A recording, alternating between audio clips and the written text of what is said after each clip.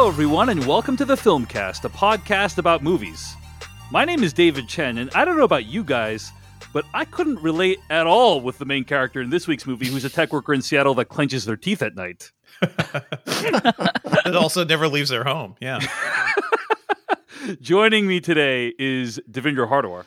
Joke's on you, Kimi. I've destroyed all of my echoes, so I can commit as many murders as I want. And Jeff Kanata. Hey, Kimi, play the Filmcast. Joining us today, she is the film and streaming editor at Polygon.com. She's also the co-host of one of my favorite podcasts, the Next Picture Show podcast. Tasha Robinson, welcome back to the Filmcast. You know, I've been waiting a long time to see Steven Soderbergh's Rear Window, if you know what I mean. Wow. Yes. Welcome back. Nailed it. Welcome back, Tasha. Oh, we're off to such an auspicious start, everyone. Thanks for listening. You can find more episodes of this podcast at thefilmcast.com. Email us at /filmcast@gmail.com. You can support this podcast at patreon.com/filmpodcast. This month, we got a Scream retrospective going on for you. We got some After Dark specific guests joining us exclusively for the After Dark to review Screams 1 through 4. This week, we'll be joined by Brett Arnold to talk about Scream 1 and 2. That's available exclusively to patrons over at patreon.com/filmpodcast. This week on the podcast, we got some film news to cover for you. We've got some what we've been watching, some weekly plugs. We're going to conclude with an in-depth review of Steven Soderbergh's newest film, Kimi. So let's get into it, folks. A lot of film news happened this week, but the biggest thing, I think, that we all got to mention is that Ivan Reitman, unfortunately, passed away this week. Oof. Very, very heartbreaking. Very young, 75. My goodness. Indeed. Well, I think that Ivan Reitman, super talented, and had an unbelievable run of movies. I mean, think about like this run of movies he had around the Ghostbusters time, right? You got Meatballs, Stripes, Ghostbusters. Then Ghostbusters 2, Kindergarten Cop, and Dave. I mean, I don't know how well respected Kindergarten Cop is, but I watched that movie probably 30 times when I was a kid. In this house, very well. Yes, exactly. So quoted. Yeah. So quoted. But who's your daddy and what does he do? But Jeff Kanata. Yeah. Go ahead, Tasha. I just feel like an awful lot of the career of Ivan Reitman, if you look back specifically on that run, these movies are not necessarily respected movies, but they're kind of beloved movies. And they're certainly very heavily watched movies. Indeed. Jeff, any sort of favorite Ivan Reitman movies in your book?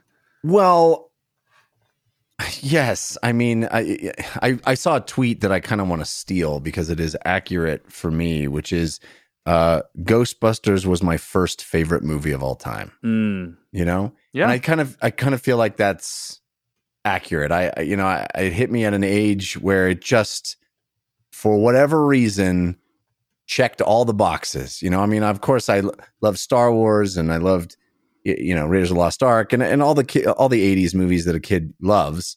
But there was something about Ghostbusters that just felt like the kind of camaraderie that I wanted in my life, the kind of irreverent fun. It was nerds. It had a backbone of sort of science and nerdiness that really resonated with me. Because I always, I never related to the Peter Venkman character. For me, it was always Ray Stantz or Harold Ramis's character, whose name just popped out of my head. Egon Spengler. Yeah, Spengler. Thank you. Spengler. Yeah, thank you. Anyway, so of course, Ghostbusters is up there, but you guys have mentioned a number of other really great movies that really were on repeat on VHS in my house a lot. Absolutely. Yeah. Twins. It was a movie that delighted my family, it's a bunch of movies that I think, as Tasha indicated, I watched so many times, and then when I grew up, I learned they weren't that critically acclaimed. Exactly. But for me, it's like, wow, these movies were a huge part of my childhood. Right? Yeah.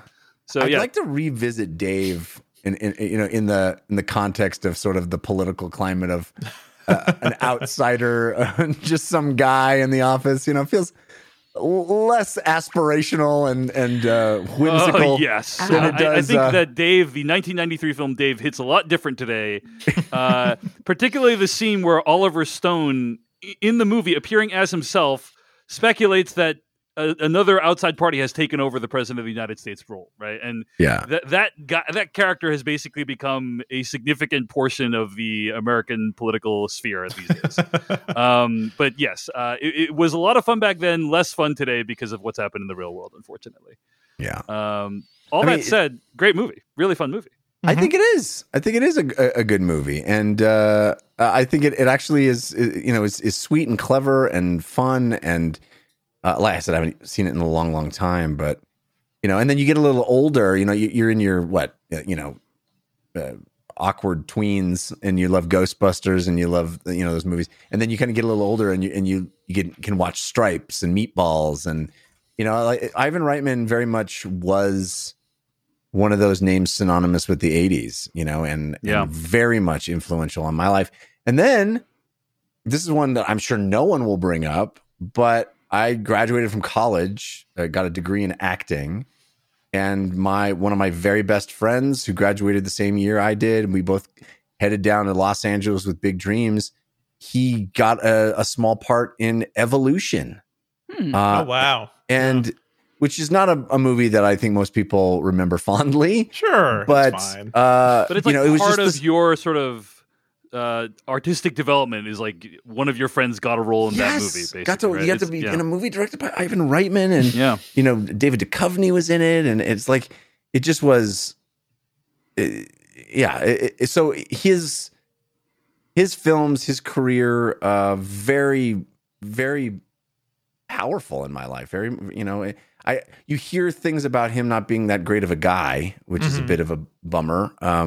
But in his passing, I'd like to look back on his work and the meaning it had for me and so many of my peers with fondness and reverence. Devindra, any favorite Ivan Reitman movies or moments? I think for me, actually, it was actually Ghostbusters 2 was the movie I ended up seeing a lot, and also Kindergarten Cop, but the realization that everybody hates Ghostbusters 2 was also kind of a new one to me, because I thought as a kid, nothing was scarier than Vigo, and the painting, and there are elements of that are just kind of like seared into my brain. But as an adult who understands, what makes movies good or special, I guess the original Ghostbusters is certainly much, much better. I'm really wondering what is going to happen with that Triplets movie. Remember that? Yeah. They had Tracy Morgan, I think Eddie Murphy too. Like there was something that was a thing announced. I wonder if that project will go to Twins sequel. Is that what yeah. Interesting. Yeah. We'll see. Tasha, any Ivan Reitman thoughts? For whatever reason, I saw Ghostbusters 100,000 times when I was young, and a lot of these other movies, Dave and Junior, are all movies that I did see. But for some reason, when I was very young, the one I was obsessed with was Legal Eagles, the Robert Redford, Deborah Winger movie. Sure. I feel like I just had an image in my head somehow that this is what adulthood was going to be like. Everybody was going to be beautiful. The banter was going to be nonstop. Everybody was real smart and real good at their jobs. And that turned out to be all true. Every single aspect of it turned out to be true. That was actually Ghostbusters for me too, as well. That was Ghostbusters for me. This is what adulthood is like. Exactly. In New York. This is why I'm so glad that I don't live in New York City, because the Statue of Liberty, like just walking around smashing things, has just always been ghouls everywhere, pink slime in the sewers. It's just too much. It's just I don't know how locals deal with it. The best thing about Ghostbusters 2, though, is that it didn't try to just rehash Ghostbusters. At least it tried for something a little bit different. That's true. It's certainly big. Did it? There's no Marshmallow Man in that movie. There's Statue of Liberty lady. There's something big that's You are pointing out, though, that it retroactively, honestly, this news made me retroactively appreciate Ghostbusters Afterlife more, because it's like, it's nice that he got to work with his son on the project. I'm glad. I'm glad. It's nice. For sure. Yeah. So it's. You kind of chuckled, Tasha, but I do think 75 is young these days. I feel like he's I hope that is young. Yeah. By the time I'm 75. Yeah. Yeah. I think that's it's kind of a Devendra, surprising. as a 74-year-old, is feeling a little weary right now. Yeah. I've always felt twice my age, so I'm almost there. Yeah. I see what you mean. I mean, certainly we have, the Betty Whites of the world are living decades beyond 75, but I still admit that 75. Oh gosh, he passed away at 75. Just doesn't feel like he had so much life left to live. So much time left. So much I don't know. I don't. Yeah. I mean, my I dad is hope, older than 75. I hope. man. I hope he has many years left, and he. I For sure. Ridley Scott's still cranking out epics. He's 84 years old. So he's going to be making movies on his deathbed. Yes, just like indeed. still the shooting. This is a movie shot in my hospital room on an iPhone. Ridley Scott's final feature.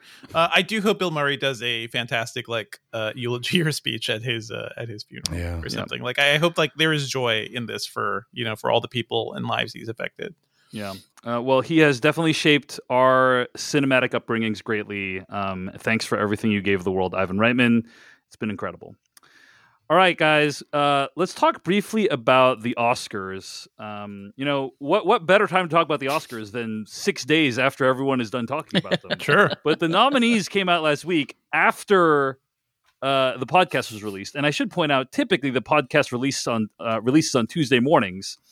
But for the next couple weeks, we will be releasing on Wednesday mornings for scheduling reasons. We'll be recording on Tuesday nights, and that will push back the After Darks a day later as well. So just a quick reminder about that. But the Oscar nominations were announced last week, and let's just I'm curious if you guys have any surprises or big reactions.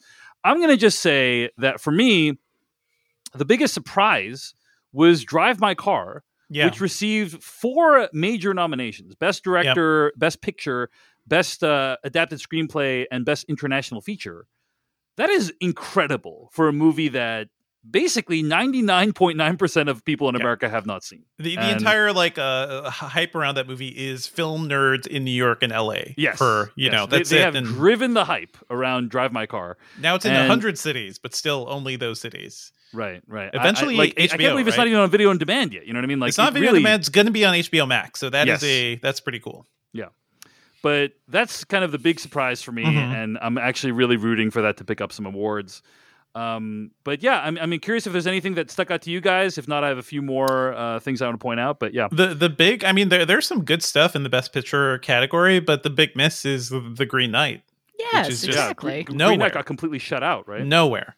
Yeah, as did French Dispatch, if I'm not mistaken. So French Dispatch also got nothing.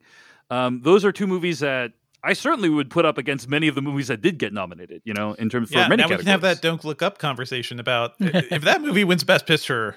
That's going to be something. Distinctly it's possible. Not going to. No, it is distinctly possible. West Side Story is going to win, and it's not going to be close. Oh, that's true. A lot of people are saying the money's on Power of the Dog, actually, because Power of the Dog received a lot of nominations across many categories, which is generally a pretty good sign. I feel like this is 12, the one I for believe. Spielberg, right? Yeah. Spielberg, what's interesting too is this is the second time that Jane Campion will have gone up against Steven Spielberg in the Best Director category. I think it was 1994 for The Piano versus Schindler's List. And Schindler's List won. Do you realize she is only the second woman in history to be nominated twice for Best Director? I do realize that, and that is very sad. But I think she actually has a chance of clinching it this time. She's going to stop putting out movies the year that Spielberg puts out a movie. You know what I'm saying? It's a bitter rivalry. Maybe it's deliberate. For decades. She's just watching his schedule. All right. We've been holding on to this movie for 3 years, but it's time now. Steven. I got to say, if I had to pick my Best Picture, I think this movie has 0 chance, but I would pick Nightmare Alley. Yeah, same. That's my favorite movie of this list of Best Picture nominees. Would you have rated Nightmare Alley your number 1 movie of last year, Jeff? I don't think so. I still think I would have selected Inside. That movie was really powerful to me. But Nightmare Alley may have been number 2. Yeah. It would have been the top 5 for sure. I agree. Nightmare Alley is definitely in my top 3 out of these Best Picture ones, right? But I don't know. I'm really rooting for Drive My Car. By the way, the Best Picture nominees were Drive My Car, Nightmare Alley, Don't Look Up, Dune, Belfast, Licorice Pizza, Power of the Dog, West Side Story, King Richard, and Coda. Those are the top 10 movies. A couple of other observations I want to make. One is that there were two couples nominated. Penelope Cruz for Parallel Mothers and Javier Bardem for Being the Ricardos, and Jesse Plemons and Kirsten Dunst for Power of the Dog. It's adorable. And they were nominated in 4 separate categories. So we could see two couples dominating the entirety of the acting performance. That is a fact without meaning. I mean, every time I see Jesse Plemons and Kirsten Dunst together, I'm like, oh, that's nice. Good for those exactly. kids. That's nice. Yeah. Love those What a kids. cute couple. Yeah, exactly. Notable for absolutely no reason, that little factoid, David. You know, Jeff, Wow, when Jeff. you and your wife are nominated for something together and somebody wants to highlight that as an Yeah. interesting Is thing. anyone else smell some We're sour gonna grapes shake them around here? down. Wow. Yeah. Is that what's... Wow. Wow, sorry, Jeff. I guess you have some extremely meaningful Oscar factoids. You want to drop some extremely meaningful ones for us? No, I You wanna- just, stay quiet when I don't have anything substantial to I contribute. appreciate that. Is it Appreciate possible really? that Jeff was Do you stay quiet, hoping Jeff? to... Do you? Yeah, that's what one thing people note about me is how I often stay quiet. Jeff, very, without, very well known for staying quiet on the podcast. Exactly. Is it possible that Jeff was hoping to go to the Oscar ceremony with Jesse Plemons and feels a little shut out? I mean, entirely dude, possible. ever since Friday Night Lights, it's been my dream.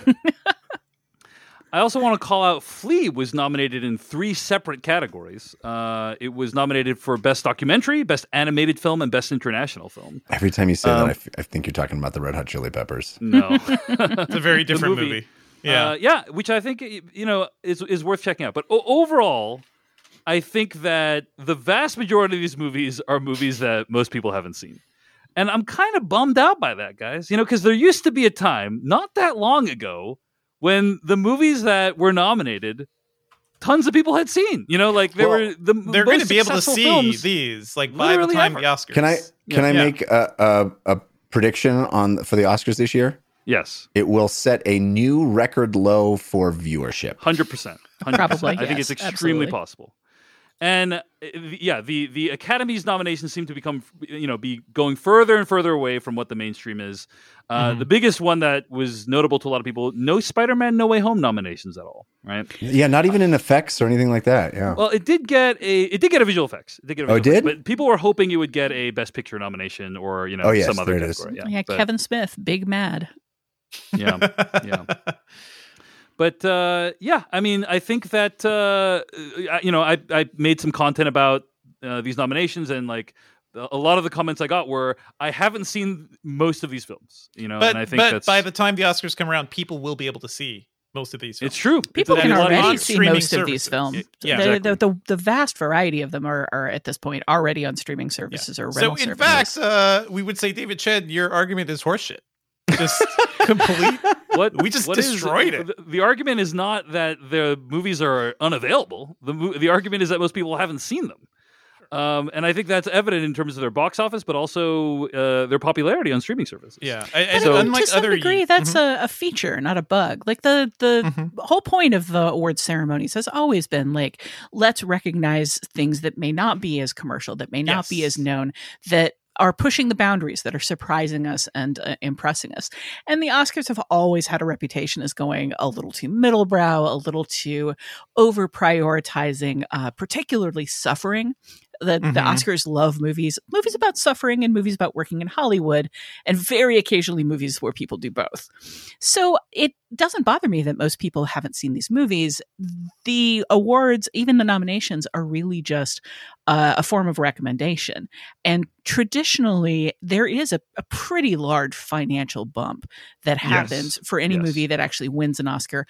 Much smaller, but still significant financial bump for anything nominated for an Oscar. So this is in a world where so many people are staying home from the movies and streaming everything, and there are a billion things to stream at any moment, and the field is very confusing. People don't have to watch the Oscar ceremony to look at the winners the next day and say, "Oh, okay, maybe I should finally get around to seeing, say, Power of the Dog or West Side Story." West Side Story, so underseen in cinemas, And, given the timing and given Omicron and given people's maybe hesitance about something that's a remake of a classic, that's understandable. But I think whether it wins Best Picture or not, just the fact that it was nominated in multiple categories means maybe people will now seek it out on streaming services. A lot more people will see these movies. I think that's actually like Oscars more so now than ever is a tastemaker type of thing. Like I think of other awards, quote unquote awards, like the MTV Movie Awards will give you what you want, right? The stuff you've already seen, the stuff like by fan Best demand kiss. and whatnot. Best kiss. The upside down kiss from Remember when Spider-Man that 1. thing happened? I liked that thing. Let's talk about how much we liked that thing. Exactly. Yeah. Well, there's actually an argument to be made, to even further underscore your point, Tasha, there's an argument to be made that a lot of these movies wouldn't even be made or released in theaters Absolutely. were it not for the Academy were it not Awards. for the Oscars. Mm-hmm. Yeah. I think that's very Particularly true. when it comes to the movies that Netflix is making specifically in its we need awards and respectability category. Yeah. These days, it's hard to imagine somebody spending $40 million on a solemn, long, quiet, semi-revisionist Western adaptation of a 1967 novel in which Benedict Cumberbatch plays a cowboy, where the primary themes are an exploration of hidden sexuality and the nature of masculinity. There is no producer in the world at a major studio that's looking at that, crossing his desk and saying, that's going to make $1 billion. Stick Tom Holland in it and we're golden. Here's $40 million. But streaming services are so hungry for clout, for respectability, for notoriety, for recognition that they're giving a lot of really, really good filmmakers that have had struggles to finance their movies just big piles of money and saying, go do what you want. It's kind of funny. Yeah. We're getting great movies out of it. Yeah. It's sort of like the recreation of the old Hollywood system too, in a way, right? Like where a studio, it just wants, I want to be better than that studio. So here's as much money, more money than anybody's seen. Make me an epic. It's just funny. History is repeating itself all over. Yeah. Well, especially with all Let's of these. Let's take a quick break, actually. We'll be right back. We'll have more talk about the Oscars in just one moment after we thank a sponsor. Hey, got to jump in here and tell you about our sponsor, Theragun. Oh, I love my Theragun. You've heard me talk about Theragun before. I still use it. My wife and I are addicted to this thing. We are stressed out. Are you stressed out? I bet you're stressed out. I often hurt myself just getting out of bed. I rely on my Theragun. This is a device made for elite athletes, but also knuckleheads like me who, can I tell you what I did yesterday? It snows at my house now. I live in the Colorado, and so it snows here. It gets a little icy. I had to move a bed outside because it didn't fit down the stairway. I had to move a bed frame. I slipped on the ice. I fell down. I hurt myself. I ran. Well, I didn't run because running hurt, but I moved as quickly as I could toward my Theragun, because Theragun is the handheld percussive therapy device that releases your deepest muscle tension using a scientifically calibrated combo of depth, speed, and power. And it's also as quiet as an electric toothbrush. This thing does wonders for my aches and pains, for my stresses. I will Theragun my wife's neck and shoulders before she goes to bed, her lower back. She finds it so soothing, and you don't even need to do it for very long. It's incredible. The Gen 4 Theragun doesn't just feel good. It gets to the source of the pain by releasing tension using Theragun's signature percussive therapy, which goes 60% deeper than vibration alone. We don't even do it more than about a minute total, and you just feel so much better. Whether you want to treat your muscle tension from working out, an injury, or just the stresses of everyday life, there is no substitute for the Theragun Gen 4. The OLED screen and design make you feel like you're holding something from the future. Just go to their site and check it out. And the Theragun app learns from your behaviors and suggests guided routines. Theragun is trusted by 250 professional sports teams like Real Madrid and elite athletes like Paul George, DeAndre Hopkins, Maria Sharapova, and hundreds and thousands of customers. And me. I'm telling you, I use it. I love it. Try Theragun for 30 days, starting at only $199. Go to therabody.com/filmcast right now and get your Gen 4 Theragun today. That's therabody.com/filmcast. therabody.com/FILMCAST. Yeah, as far as the studio system recreation goes, we're just seeing more and more of these massive deals. Like let's give Ryan Murphy $200 million in order to secure his services for the next several years. Let's lock down Mark Millar. Let's lock down the people who made Game of Thrones, whatever. All of these streaming services are looking more and more to let's sign a package deal where we get all of your output, where we get first right of refusal on everything you think about making for the next 2, 5, 10 years. And that more than anything feels like a recreation of the Hollywood studio system. It's just, we own everything that you think about. Here is more money than God. I think that one thing I'm curious about, and I think you guys have made good points about, a lot of these films exist to win awards, in the sense that that's why Netflix is financing them.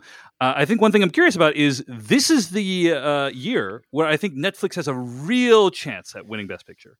They have never won Best Picture before. They've always wanted to. They've spent hundreds and hundreds of millions of dollars trying to win Best Picture on movies like Roma and The Irishman and Bong Joon-ho movies and stuff, and they've never won it, and they might win it this year.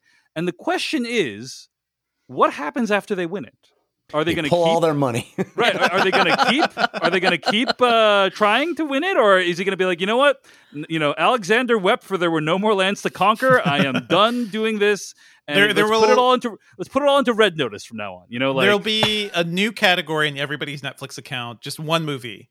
Our Oscar winner. Our Oscar Best Picture winner. Yeah. But I think it is an open question for me. If Power of the Dog or Don't Look Up take Best Picture, what is Netflix going to do in the future? And are they going to keep funding movies like Power of the Dog? The next day, we wake up in the morning after the Oscar ceremony where Netflix wins their first Best Picture. And the announcement is Netflix greenlights Red Notice 4, 5, 6, and 7. You say that, but you say that jokingly, but we're living in a world where apparently 4 more avatars are coming, Jeff. So. Netflix now owns That is Dwayne not Rock true. Johnson. That's amazing. You'll remember that Avatar was nominated for Best Picture. Yes. Thank you. Yes, that's what. Anyway, I'm not even sure I believe that we're in the multiverse universe where there's going to be an Avatar 2. Yeah, it's true. Until that movie is actually in my eyeballs, I will not believe in it, let alone believe in the 50-some sequels. But it'll be interesting to see whether Netflix feels like it's gotten the gains that it needs out of a Best Picture winner. I feel like ultimately, like what they're going for is respectability and recognition. And if they win Best Picture and then they look at the bottom line and say, well, we threw $40 million into that, we got 18 new subscriptions, they might in fact shift their accounting in terms of, okay, what actually does make us money? What does actually get us recognition in a crowded field?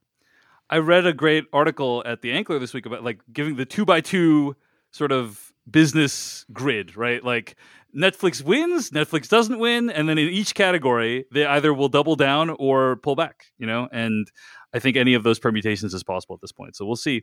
I can't imagine that the folks chasing a Best Picture win at Netflix are only interested in one Best Picture win. Sure. They're all a bunch of Tom Brady's over there looking like, how many rings can I get? I think anything is possible, Jeff, but also they've spent lots of money in ways that I don't think are yielding the return that they should. And and their stock is not doing well, Jeff. It's not from a business perspective. They just raised my fee $2. It's they're not drowning in money though. They're drowning in debt. There was a point. Exactly. I haven't looked at the financials on this, but exactly. As of a couple years ago, they had leveraged $12 billion in debt. Like your $2 are not paying the rent for them. And I have really just been wondering for years now, like what happens if something shifts slightly and they have to pay back like $2 billion worth of debt, and like the whole streaming service could literally just like fold overnight. And what happens then to all of that original content from all of these amazing creators that they just piled money on? This is like a deeper story about the way startups work now, but basically pour more money than you actually have into this thing. If thing fails, slowly walk away and declare bankruptcy. Just like that never happened. Don't look back. It's like an explosion. What's Katzenberg doing now? Yeah. Don't ever look back at the explosion. I would agree with you that if you're Ted Sarandos at Netflix, you probably want to win as many Best Pictures as possible. I don't know if the financial situation will allow it, but we'll see. We'll see. The other thing I want to mention, you guys have, I agree with you guys that these movies getting nominated is going to benefit them greatly financially. And I think that's a good thing because many of these movies are underseen or small indie films. West Side Story, by the way, for those who are curious, is going to be doing a re-release, I think, in a couple weeks. So it'll be back in theaters. Disney Plus as well. It'll be on right? Disney Plus, and I think HBO Max too in March as well. So for those who didn't have a chance to check it out, then you'll have your chance. But I also want to mention one more thing about the Academy Awards. I think this might be the strongest 5 nominees of animated feature film ever. Just as a group, good. It's a group. Yeah. There's no.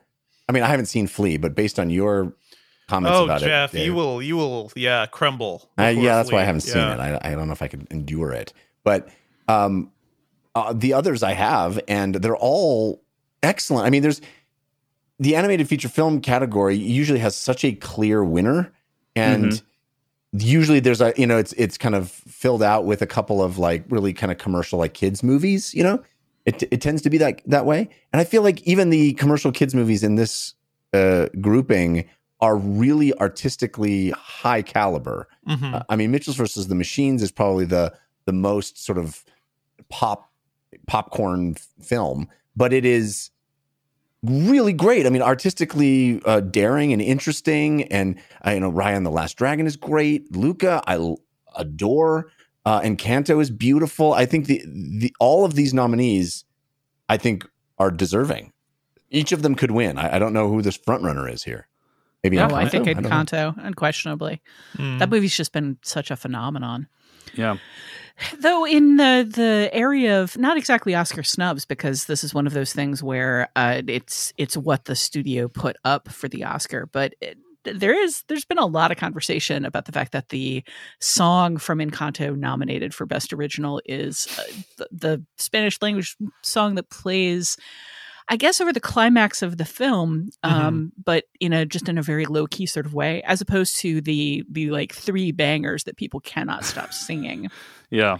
And I know it's not called most catchy original song or most memorable original earworm or anything like that. But it does feel a little bit odd given how much the Encanto conversation has revolved around, 2-3 specific songs, that this completely different song is the one that's up for the award. Yeah, we don't talk about Bruno, probably like one of the most viral songs. I don't even think was submitted for this category, if I'm not mistaken. Nope. So no, I don't believe it was.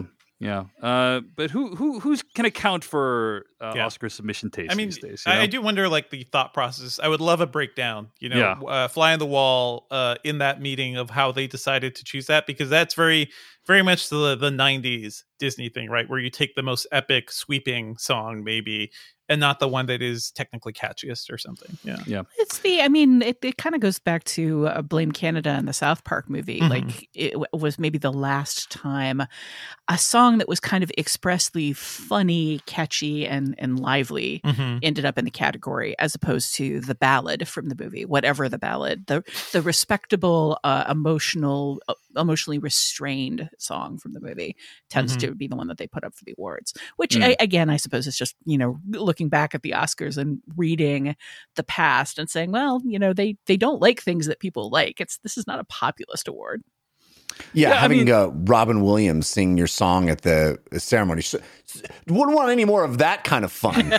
Well, I would agree with you, Tasha, your overall point that, like, it's not the job of the Academy to mirror what popular opinion is. I'm not saying they should do it. I'm just saying I miss the days when it was like Titanic won a shit ton of awards, or Return of the King, won like tons of awards. And it's like, it was nice to feel like you could celebrate with like everyone who had also seen the movies that you love, That's all I'm saying.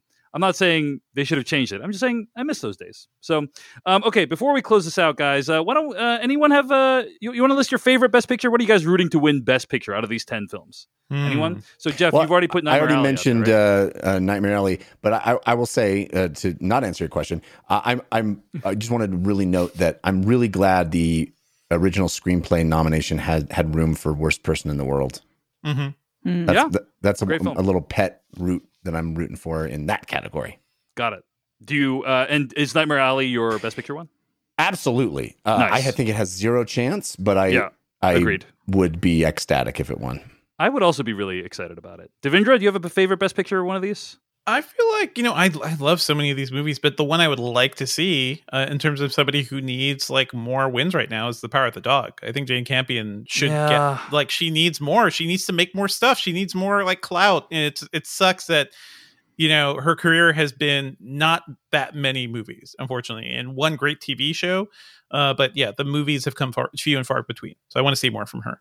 Tasha Robinson, you have a Best Picture nominee you're rooting for? Well, let's see. Can we get a statement from Netflix as to whether they'll keep making movies like this if Power of the Dog wins? Right. Are you going to give Jane Campion like a big chunk of that money to just keep going, Yeah, Put it all on Red Notice 8. Jane Campion's Red Notice 8. Yeah. Oh my God. I would watch that movie. The sophisticated layers of thought about the complicated power balance between men and women in Red Notice 8 Exactly. really surprised everybody. Indeed. They just kind of blew people away. Now, granted, the movie's 3 hours long and there are no action sequences in it. The Rock is just whittling for 20 minutes. Like staring off into Whittling the and distance. telling a story about his childhood that doesn't actually seem to affect anything in the movie. But if you consider the nuance of it, I don't know. I don't feel like I've got a ton of skin in this game, apart from rooting for Green Knight to win on a write-in.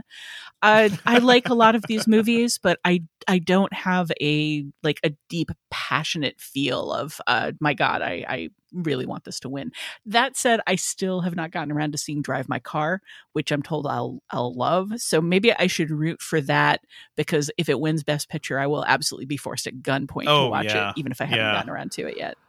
I'm going to say Drive My Car just because it would be such a huge upset if it won, I think. And it would also be, I think, the third year in a row that a film directed by an Asian person has won, which I think would probably be pretty unprecedented. So that would be very exciting. It would be exciting. It would be. I remember when Parasite won, and the film nerds were excited. A lot of regular people were like, "What the hell is this movie?" Now you want me to watch a movie about a 1980s sob? Is that what this is what we've come to as a culture? Yeah, indeed, exactly. I love the chaos of it. I love the chaos of it. So. Anyway, well, those are the Best Picture nominees and the Oscars in general, and we will give it the appropriate amount of attention, I think, which is we'll talk about it one more time after the ceremony, and never again until the next year. Well, if it is Don't Look Up that wins, it's going to be a lot of Jeff Kanata. There'll be weeks of recriminations about that. It's going to be amazing. I would say I'm not joking. I'm being 100% serious. There is a more than 50% chance, in my opinion, that Don't Look Up wins. That movie is beloved by Hollywood and Jeff Kanata. So I think it has a strong chance. I mean, Jeff Kanata. If you want a Best Picture that is of its time, inextricably of its time. That's right. And, you're right. That's your pick. I don't deny that. For every Moonlight, there is a Green Book. And I think that, this is going to be the corrective that the Academy serves for, Nomadland and Parasite. It's like, it's time for the Don't Look Up to come. But also probably the corrective we deserve, because sure. We are in a hellfire of a society right now. So sure, exactly. Fine. I will say, David, the Vegas odds makers really strongly disagree with you, and I try to live my life around what bookies say as much as possible. Smart. What are they saying? Power of the Dog? What are they saying? You know what? I don't even know. I just read that they have Don't Look Up at basically a negative 5,000% chance of winning. Wow. It's unbelievably far off. So maybe, I mean, if you believe that strongly in it, that's a pretty good bet. Hey, to your point though, David, about Titanic. Yeah. I mean, is there an argument to be made that that's Dune? Kind of, but Dune only did okay at the box office. Yeah. Dune, I think, cracked around 100 million domestic, whereas Titanic at the time was like the best performing film of all time. Yeah, I guess Spider-Man would be the comparison there, but yeah, Dune is like a decently popular film. Yeah, exactly. Yeah. Bummer that Denis didn't get nominated for Best Picture, but the movie did get 10 nominations. So he's got his Return of the King to He's good. Yeah, exactly. It's hugely possible that like when Dune Part 2 comes out, that's when it's going to be time to rake in the awards. So we'll see. Assuming Netflix hasn't come in with Red Notice 10 by then, but yeah. Okay. Do you think they're just going to start putting out 3 of those a year? Like, how are we going to get that far out that I think fast? one just debuted during the podcast. So, all right. That's what the Red Notice is. Netflix's color, and you're just notified that a new rock new movie thing has come out. Indeed. All right. So let's get to what we've been watching, folks. Speaking of Netflix, I watched a bunch of stuff on Netflix this week. I'll try to run through it relatively quickly. But speaking of movies that Netflix probably is never going to make again, Big Bug. Yeah. The movie I saw. This is a movie by director Jean-Pierre Jeunet, and I'm going to read the plot summary from the internet. Suburbanites are locked in for their own protection by their household robots while an android revolt rages outside. That's the plot of Big Bug. It's basically a Black Mirror episode directed by Jean-Pierre Jeunet. Now, Jean-Pierre Jeunet is the director behind such films as Amélie, probably his biggest hit, Delicatessen, City of Lost Children. This guy is somebody who... 4? Are you... What are we doing here? Alien 4. Alien 4, yes. Alien Resurrection. Sure. This is somebody who I would say is key to my cinematic upbringing. You know, Jeff, the way you were talking about Ivan Reitman earlier, I would say, I mean, Jean-Pierre Jeunet has not made as many films as Ivan Reitman, but I would say he was very sort of instrumental in me developing as a film appreciator, you know, and I loved movies like Delicatessen. It felt like, the first time I watched it, I felt like I was discovering something special because it wasn't, you know, back then, and when the movie came out in 1991, that's not like a widely available film. You got to work hard to get access to that movie, you know? And I was like, this is incredible. You know, I got to follow everything this guy does. That and City of Lost Children are just like fever dreams, you know, of movies. So yeah, love them. But I just want to point out that it's very different than what I was talking about with Ivan Reitman. But yes, go ahead. I mean, I'm not okay. You see, David Chen's taste palette was built with artisanal. Like, the way your mind was opened up by the comedic stylings of a man pretending to be pregnant is how I was when I was seeking out these little known films and expanding my mind with these incredible artistic flavors. Okay. It's exactly the same thing, Jeff. It's the same thing. I mean, I can't tell if you're making fun of me or making fun of me for making fun of you, but I wasn't trying. No disrespect was intended, Jeff. I feel like I feel like I'm getting, you know, misinterpreted quite a bit on tonight's podcast. But anyway, it felt like a false equivalence to me. Like, okay, well, sorry. You know how your cinematic tastes were shaped by the guy who made a movie called Meatballs? You know that? You know that one? About the camp counselor who likes boobs. You know that one? You know how your entire persona and filmic taste was shaped by that man? Well, it's exactly the same as the way mine was shaped by this incredibly obscure but fabulously talented director. Wait, there was a movie made in the 1980s about a camp counselor that liked boobs? Did people even like boobs in movies in the 80s? That's a thing? Well, Jeff, I'm sorry if I came off in a negative way. I was honestly just trying to find a point of commonality between, you know, like it was a genuine good faith thing I was trying to say. So I know. It occurred to me that it was funny. It is a funny equivalence. Yes, but you know, we do that all the time here on the podcast. Anyway, okay. All that said, his movies are really wacky and weird, and also he has trouble getting financing for these movies. And he said at one point, you know, one day if I have enough difficulty making movies, I'm going to make one for a streamer as a quote unquote last resort, is what he said. Oh, dang. Lo and behold, Big Bug drops onto Netflix with zero fanfare, no festival run or anything like that. And sad to say that the movie is very bad, in my opinion. It is. This is the first movie I've watched in a very long time that is hard to get through. You know, like at like 5 to 10 times throughout watching this movie, I'm like, I really should stop watching. I should just put this away, press pause, never unpause it. And I think that the reason is it's basically an episode of Black Mirror, but like with a very goofy sort of off the wall, off kilter tone. And it made me realize why Black Mirror works to the extent it does, which is it is deathly serious. Like every episode of Black Mirror is deathly serious. And this actual premise, the exact same premise, was done in Love, Death, and Robots. It's one of the John Scalzi episodes where I remember. Yeah, the smart home stuff, and it looks a little weird. It's a little funny and quirky, but it's not as like hyper stylized as this movie looks to be. I'm not going to say every episode of Black Mirror, Tasha, but I think most episodes of Black Mirror take themselves very seriously. There's an occasional one I think the ones that work best do take themselves seriously, but I also think that there's an unrelievedness about Black Mirror that gets very wearying over time. It is part of that. What if toasters but evil? Like what if our cell phones tried to murder us? Like what kind if of Robot tone Dog to it. but bad? But say what you will about the tenets of Black Mirror, at least it's an ethos, is what I'm saying. You know, man, we it need is to take a definitely shot. an ethos. Yeah. But that's what I'm saying is like, it is okay. Like, I'm not saying I love Black Mirror all the time, but at least I'm like, oh, I appreciate that it's going for a thing. Whereas because this movie is so goofy, it felt like it's not even taking its own premise seriously. You know what I mean? Jeff, what were you going to say? I was going to say, I feel like Black Mirror, I don't know what year the first season of Black Mirror was, but it feels like long enough ago that it was kind of doing that before it was evident that that's just the way the world is. Right. Yeah. It was I agree. It was initially, like pointing. I remember when it first came out, it was like astounding, groundbreaking. Yeah, it was pointing things out. It's like, oh wow, no, yeah, that is a possible. And now it's just like, no, that's just the world we live in. That's it. Yeah. So I mean, there's also been like 1,000 TV shows since then, mostly episodic, mostly anthology, mostly dark science fiction that have attempted to mimic it. And as always happens, that kind of waters down the original theme a little bit. Like it can be hard. That I think it was actually the very first Black Mirror episode, correct me if I'm wrong here, but the one about the politician forced to have sex with a pig on live television.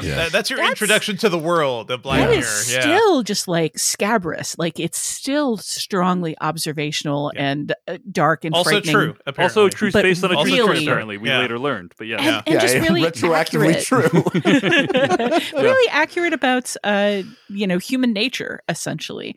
But then there have been so many films since then about I've been captured by a madman, and if 10,000 people view this website, I'm going to get killed. Like the idea has been just hit over and over and over, and it feels like Black Mirror started to like lose things to demonize, like run out of what if I don't know. What if you're a smartwatch, but evil? Well, I feel like the movie we're reviewing tonight could have been a Black Mirror episode. In a lot of ways. Sure. Yeah.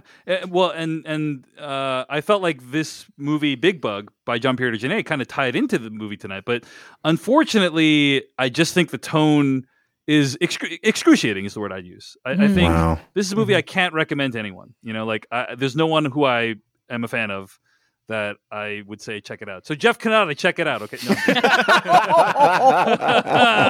All right. But anyway, that's Big Bug. It's the new Jean-Pierre Jeunet movie. And it is, for all its faults, it is available on Netflix. You can check it out. And that is cool that you can see the new Jean-Pierre Jeunet movie streaming right now. So what's next? If this was the last resort and it, what's next? I don't know, man. I don't know. I hope he gets a chance to make another movie, though. So I hear this was a pretty low budget, like COVID movie too. Yes. So that's right. It certainly seems like it. David, out of curiosity, did you see his previous film before this was all the way back in 2013, and I had not heard of it at all. I didn't know it existed. The Young and Prodigious T.S. Spivet. Did you watch that as a Jeunet fan? I have not seen it. I have not seen it. Because I'm looking at his directorial credits, and you talk about how his films are all wacky, but they really cover a wide variety of ground. We haven't mentioned A Very Long Engagement at all. Love it. Yeah. Which, that is a sophisticated, layered, thoughtful movie that maybe feels like The Straight Story in terms of it just being an anomaly in the middle of his career, and yet a really wonderful one that doesn't in any way take away from the strength of the other movies that he did in a completely different mode that do really well. But if you look at the difference between City of Lost Children and A Very Long Engagement, or the difference between Amelie and Micmacs, which is also just like a very light and maybe not very good farce, I don't know that I would point to anything in his career and say, like, this is what his movies are like. They're just so all over the place. I think that's fair. That's a fair point. This one definitely is more on the Amélie side than it is on the very long engagement one. So if I had to pick an anomaly, I would think it would be Amelie. I think Amelie is the anomaly. Wow. Don't you think? Wow. I don't want to use a homily, but okay, that just doesn't make any sense. I know it doesn't, but it was fun. All right. Anyway, we got to move on. But that's a Big Bug. It's available right now on Netflix. Hey, it's time for me to jump in here and tell you about our sponsor, NordVPN. VPNs, you got to use them. I've been using NordVPN for a while now. Why? Well, there are a lot of reasons to use a VPN.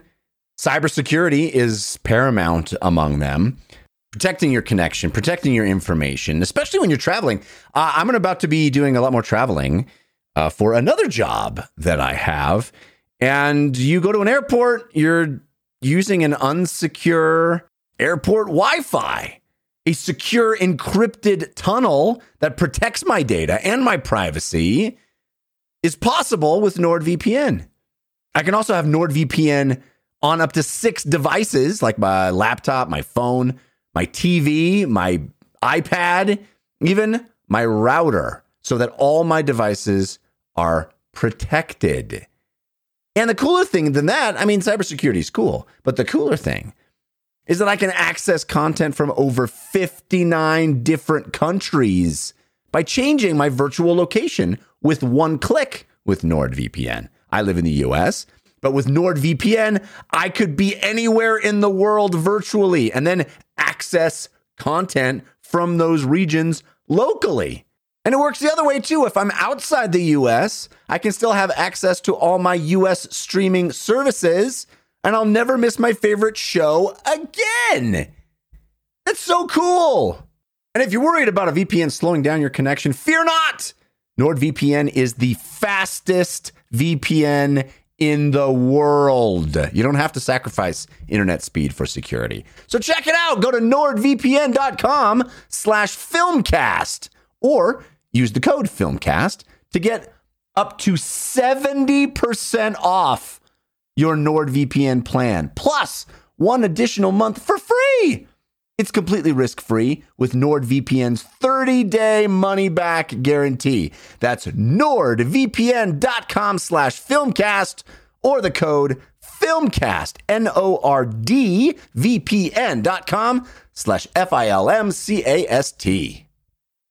Okay, we actually are running real behind, so I got to fast forward past some of this stuff. I will say I had a chance to check out Inventing Anna, which is also on Netflix. It's based off of this magazine article about Anna Delvey, and this was another thing that I really did not care for. This is basically, I guess one could describe it as like female Catch Me If You Can. You know, this woman pretends to be a rich person and it manages to con her way into hundreds of thousands of dollars of free stuff from high society. And I would say that the magazine article was awesome. But this would be like if you told Catch Me If You Can from the perspective of a journalist writing about Leonardo DiCaprio's adventures years later. And he's like going and researching Leonardo DiCaprio's adventures. And it's like, oh, really? He did that? Oh, really? He did that? You know, and it's like, that's not as interesting as, you know, the thrill of the heist, the thrill of fooling people. And I think it completely misses what made this story interesting. And I found it to be extremely boring. I would skip it. It's Inventing Anna on Netflix. It's the new Shondaland show. And finally, a quick shout out to In the Mood for Love, which I had a chance to check out on Blu-ray on Valentine's Day. For the first time. For the first time. I saw that tweet and I was like, wow. Yeah, me too. I know. Very embarrassing, but I think it's more. It's worth waiting for a good Valentine's Day to see that movie. What an experience! And also, what was you were trying to get your wife to watch The Perfect Getaway instead of In the Mood for Love? So we put on these. We went to my Blu-ray shelf and we each got 4 movies, and then we're like whittling them down to one movie. And so I tweeted out this image. And one of the movies I suggested was a Perfect Getaway because it's a fun little thriller, Devindra. It's a fun movie. Does not scream Valentine's Day, unlike In the Mood for Love. Well, I'll just say that I'm not the person who put "Don't Look Now" on the table. Okay. Anyway, but I mean that's a very sexy movie. So yeah, In the Mood for Love is a movie that you keep hearing. You know, every time I watch a Wong Kar-wai movie for the first time, I'm like, this is incredible. It's a masterpiece. And also, I'm shocked that I haven't seen anyone try to imitate what he is doing in this movie. Because there is a storytelling device around dresses that I'm just like, this is incredible. I've never seen anything like this before. I think a lot of commercials after this movie, like advertising, really tried to get the vibe and the style and the music and the slow-mo. Like the vibe of this movie has lived on in like luxury, basically. Yeah. But In the Mood for Love, I can't get into it too much right now, but it's a stone cold masterpiece. And I was shocked by how good, there's some movies you hear about how good they are and you watch them and you're like, that's pretty good. But this is like, wow, it's just incredible. I'm glad you took this off your list. Yeah, that's great. Yeah, me too. Also controversial, and we can talk about this maybe during After Dark, but the color grading on the Criterion Blu-ray, very different than in the most recent Wong Kar-wai collection. Apparently, like the new Wong Kar-wai collection changes the look of the film. So this is a situation where double dipping on the Blu-ray might actually be advisable because you're going to get basically two different versions of the film. But we watched the original Blu-ray Criterion, and I would strongly suggest it because it looks incredible. That's In the Mood for Love. It's also available, I think, on either Criterion Channel or HBO Max or both. So highly recommended Wong Kar-wai movie. Okay. We got too much stuff to get to, so I'll save some of this other stuff for later. Tasha Robinson, hit us up with a few things you've been watching this week. Well, the one that I was kind of excited to talk about was Book of Boba Fett, because I hear Devendra has thoughts. I also hear that Jeff is seasons behind. It hasn't even finished The Mandalorian yet, which I confess we dropped off on The Mandalorian until we were most of the way through Book of Boba Fett. And then I kind of went, all right, well, I need to go back. Now you got to catch up. Yeah. I need to go back and fill that in.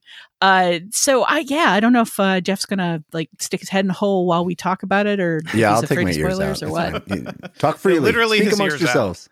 Yeah. Jeff has removable ears now because spoilers. They're everywhere. Well, it's a Black Mirror situation. We have to admit that. So you're going to try to avoid spoilers for Book of Boba Fett, but you did both watch the season finale of Book of Boba Fett this week.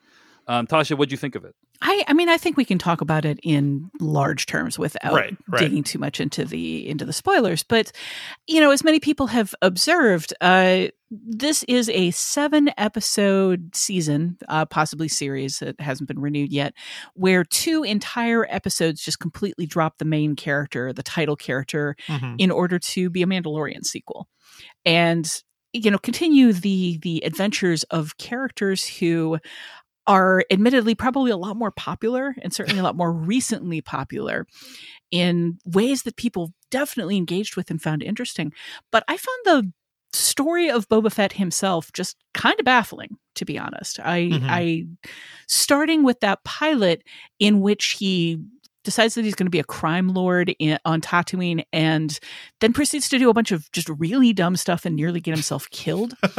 But the episode never acknowledges that. Like there's a thread running through the entire season that could be, this is a story about a man who is trying to find like a legitimate home for himself. This is a story about a man who's trying to change his life and seize on something new. And in the end, he gets there. You could call it that, but you never really know what he wants or whether we're supposed to take him seriously, whether we're supposed to presume that he's good at what he does. His choices vary so much from episode to episode. His like competence level varies so much episode to episode. I ended up coming out of this thinking, is this show supposed to be a farce? It is kind of, at one point it becomes like really the Book of Boba Fett is an RTS game or something, right? Or a city builder. Like it's a city builder where you gotta join this clan, got to build up over here. So this clan is invited and you get your resources going, you get your productivity going. Like it's hilarious. Yeah. But I don't understand any of the principles behind how he's playing the game. Right. I mean, just to throw out one example, kind of late in the series, he decides it's really important that a group of drug smugglers not be allowed to deal in the drug spice, which is, unabashed. It's been around in the Star Wars the universe for a very long time, as many people have pointed it out.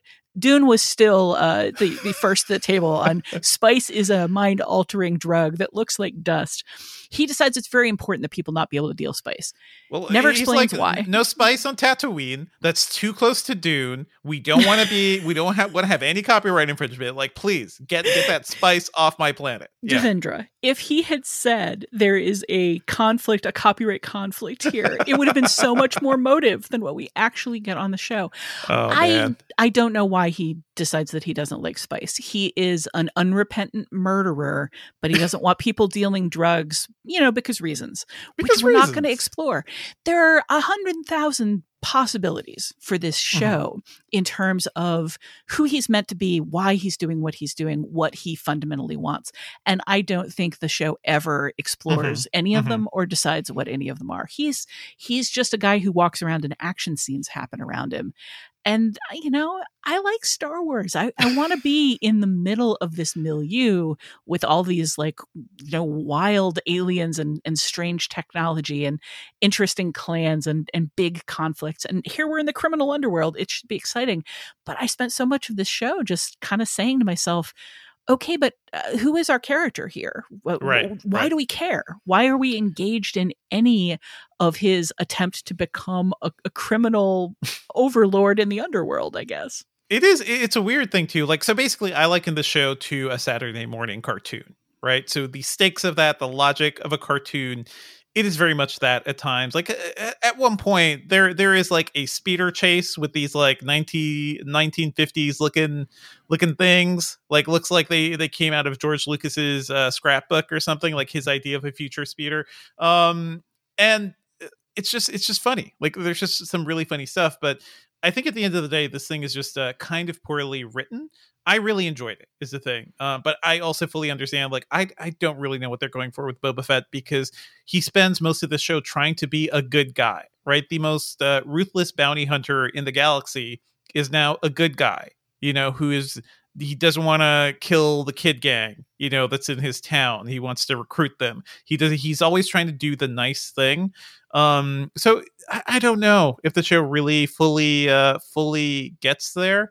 I do like some of the things where they're he spent some time with the sand people of Tatooine, and that was a very much his Lawrence of Arabia story. And I guess that's what they're going for. He is sort of reborn with community there because he was raised as a the one survivor of Jango Fett and Jango Fett's actual son. It flashes back to scenes from Attack of the Clones, which is also funny because it flashes back to the Coliseum scene where baby Boba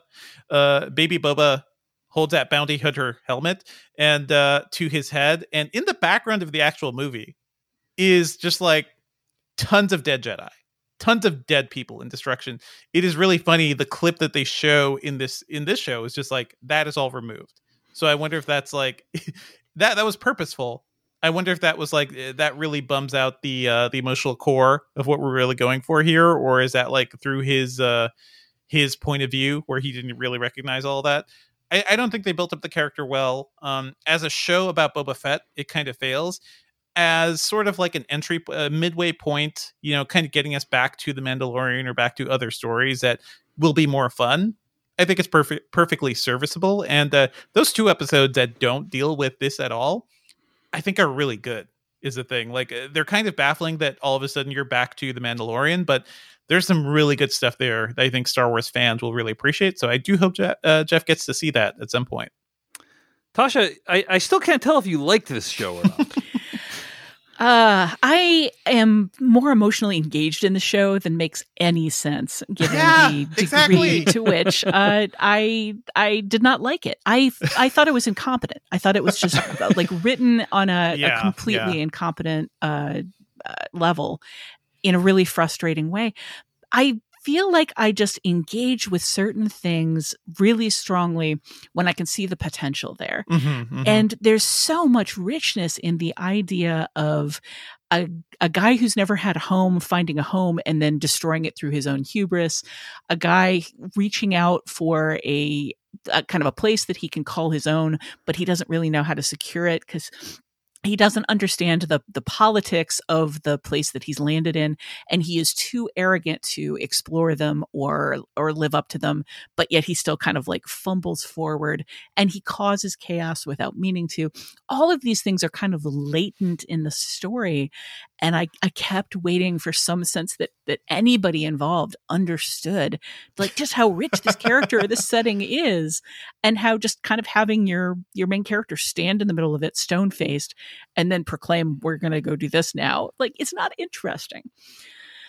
I don't know. There's a Having moment, said that, you still recommend it. Yeah. I Tamara definitely Morrison is no. very compelling, is the thing. Like, he is very compelling as he is spouting nothing. So I cannot recommend it. I cannot recommend it except as a study in lost potential. But on the other hand, if you love The Mandalorian, you're gonna have to tune into episodes 5 and 6 because some really important things happen for that character. Some good stuff. Also, if you like the laser guns that go pew, you know, like there's a lot of pew pew. If you love Ming-Na Wen, and there is some decent Ming-Na Wen, she doesn't her character doesn't get much of a chance to shine, except like one revelation about her. But I wish we spent more time with her. But just like in Agents of S.H.I.E.L.D., she gets a lot of room to kick butt, and I do like that. If you like watching Wookiees throw people, this is the show for you. There's a badass Wookiee. It's cool guy. All right, well, that's The Book of Boba Fett. It's streaming right now on Disney+. Tasha, you also had a chance to check out J-Lo's new movie, Marry Me, which is streaming right now on... Yeah. It's streaming right now on Peacock, and it's also available in theaters. It made $8 million this weekend. What did you think of Marry Me? It's even for a rom-com, which tend to be very programmatic and artificial, you know, because they're comfort food. They're kind of the epitome of comfort food. This movie is extremely artificial and rigid and straight-laced. It is giving you exactly what it thinks that you want. And I can't fault it for that. I think that Jennifer Lopez is just kind of incandescently charismatic and really enjoyable to watch. And there's a lot of her performing in this movie because it's presented as it's an update on Notting Hill, the 1999 Richard Curtis written movie where ordinary schmo, skeptical question mark, Hugh Grant meets superstar movie star Julia Roberts, and they start dating. And it's weird for him because she's famous. So here it's Owen Wilson dating Jennifer Lopez, who is super famous. And he kind of gets accidentally pulled into her world when she pulls him up on stage and marries him on a whim because she's mad at her boyfriend. So like the thing about rom-coms is if you watch a trailer for a rom-com, you've seen the rom-com. There are virtually no surprises here. And a lot of the action is just kind of like, well, it's a rom-com. We need a reason for them to be sad with each other and to break up for a little while here. We don't really care what it is. We'll could just kind of throw something out. Sure, that'll work. We need a cute scene where the two of them do fun things together. Let's throw a dartboard at like, what's a fun date? But it's still, you know, these are charismatic people and it's very warming. And I had the occasion to edit a piece recently for Polygon about like the appeal of romance movies as stories where you know everything's going to be okay.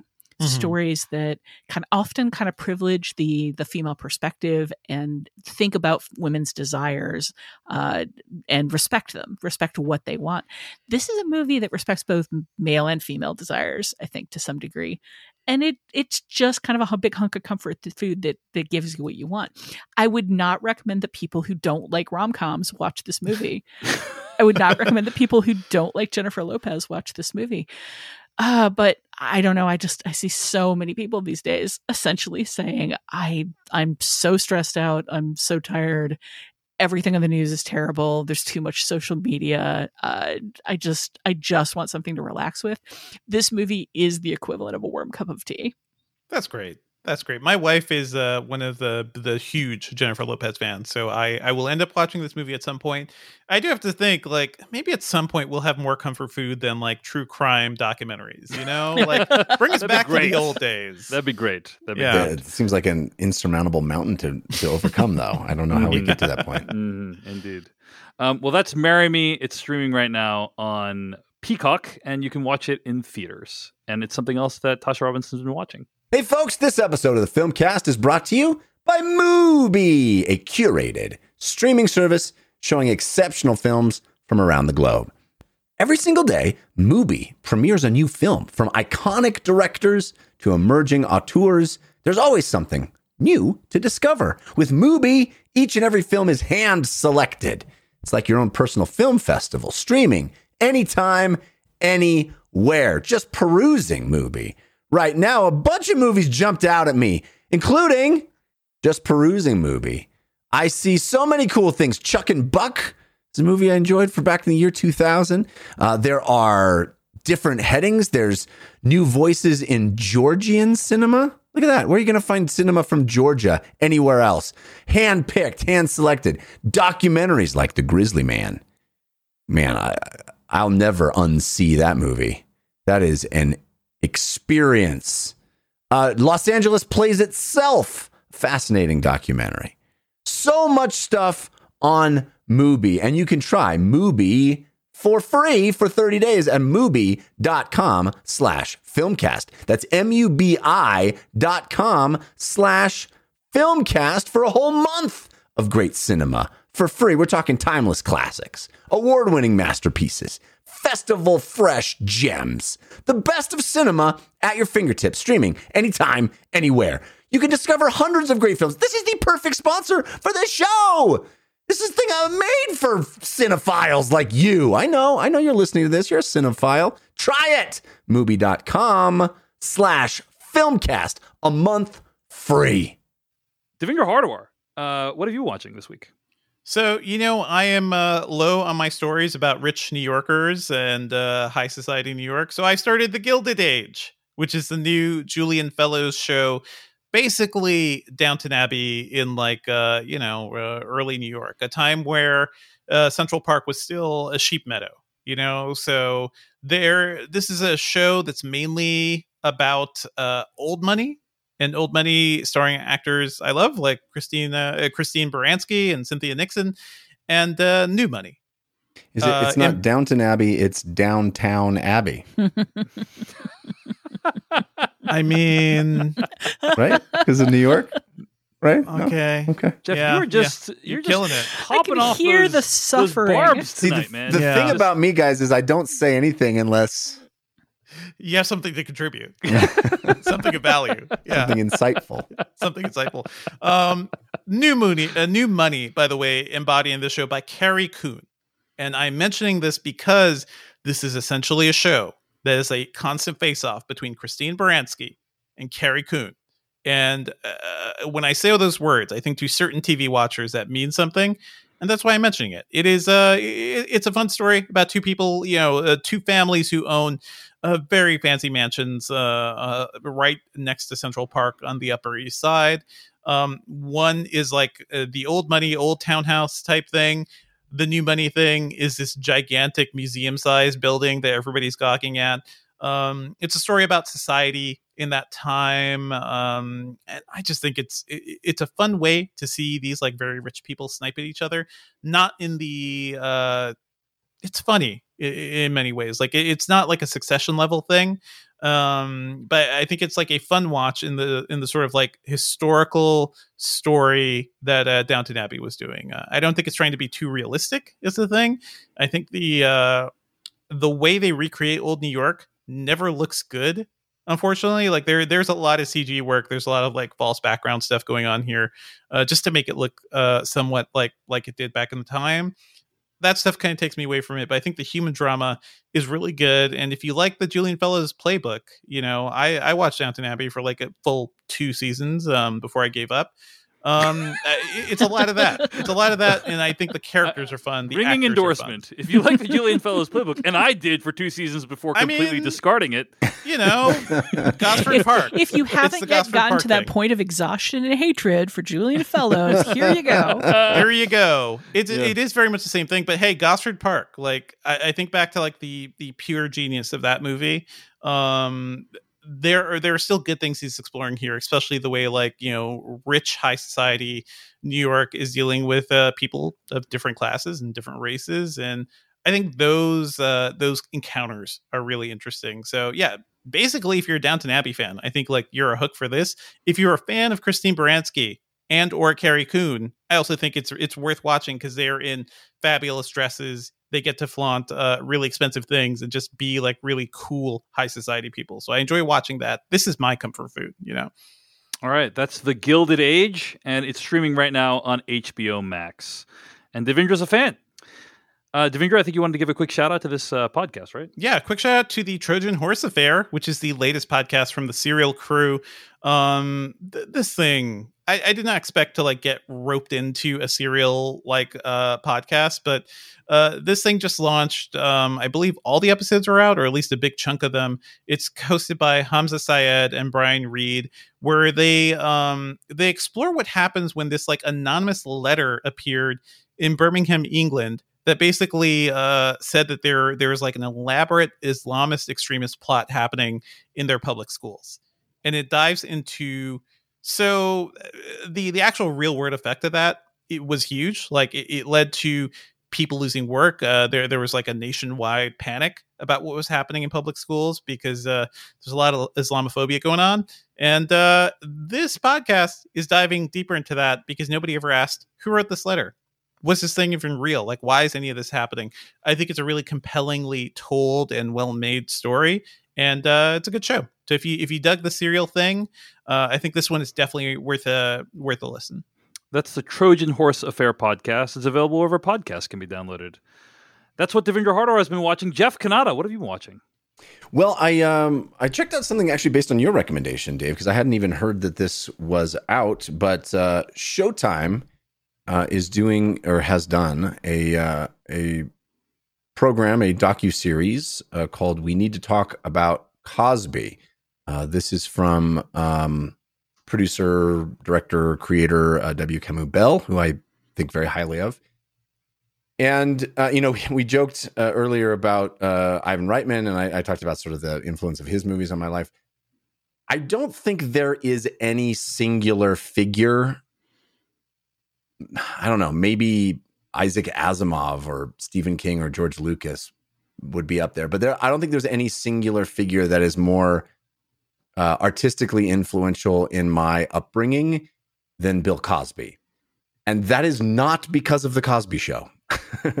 I don't know what age I was, maybe 7 or 8, when my dad handed me a stack of albums, vinyl albums that he owned in the 60s that were the entire catalog of Bill Cosby stand-up comedy.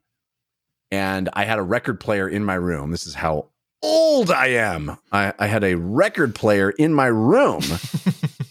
And I listened to those albums so many times that I memorized the routines.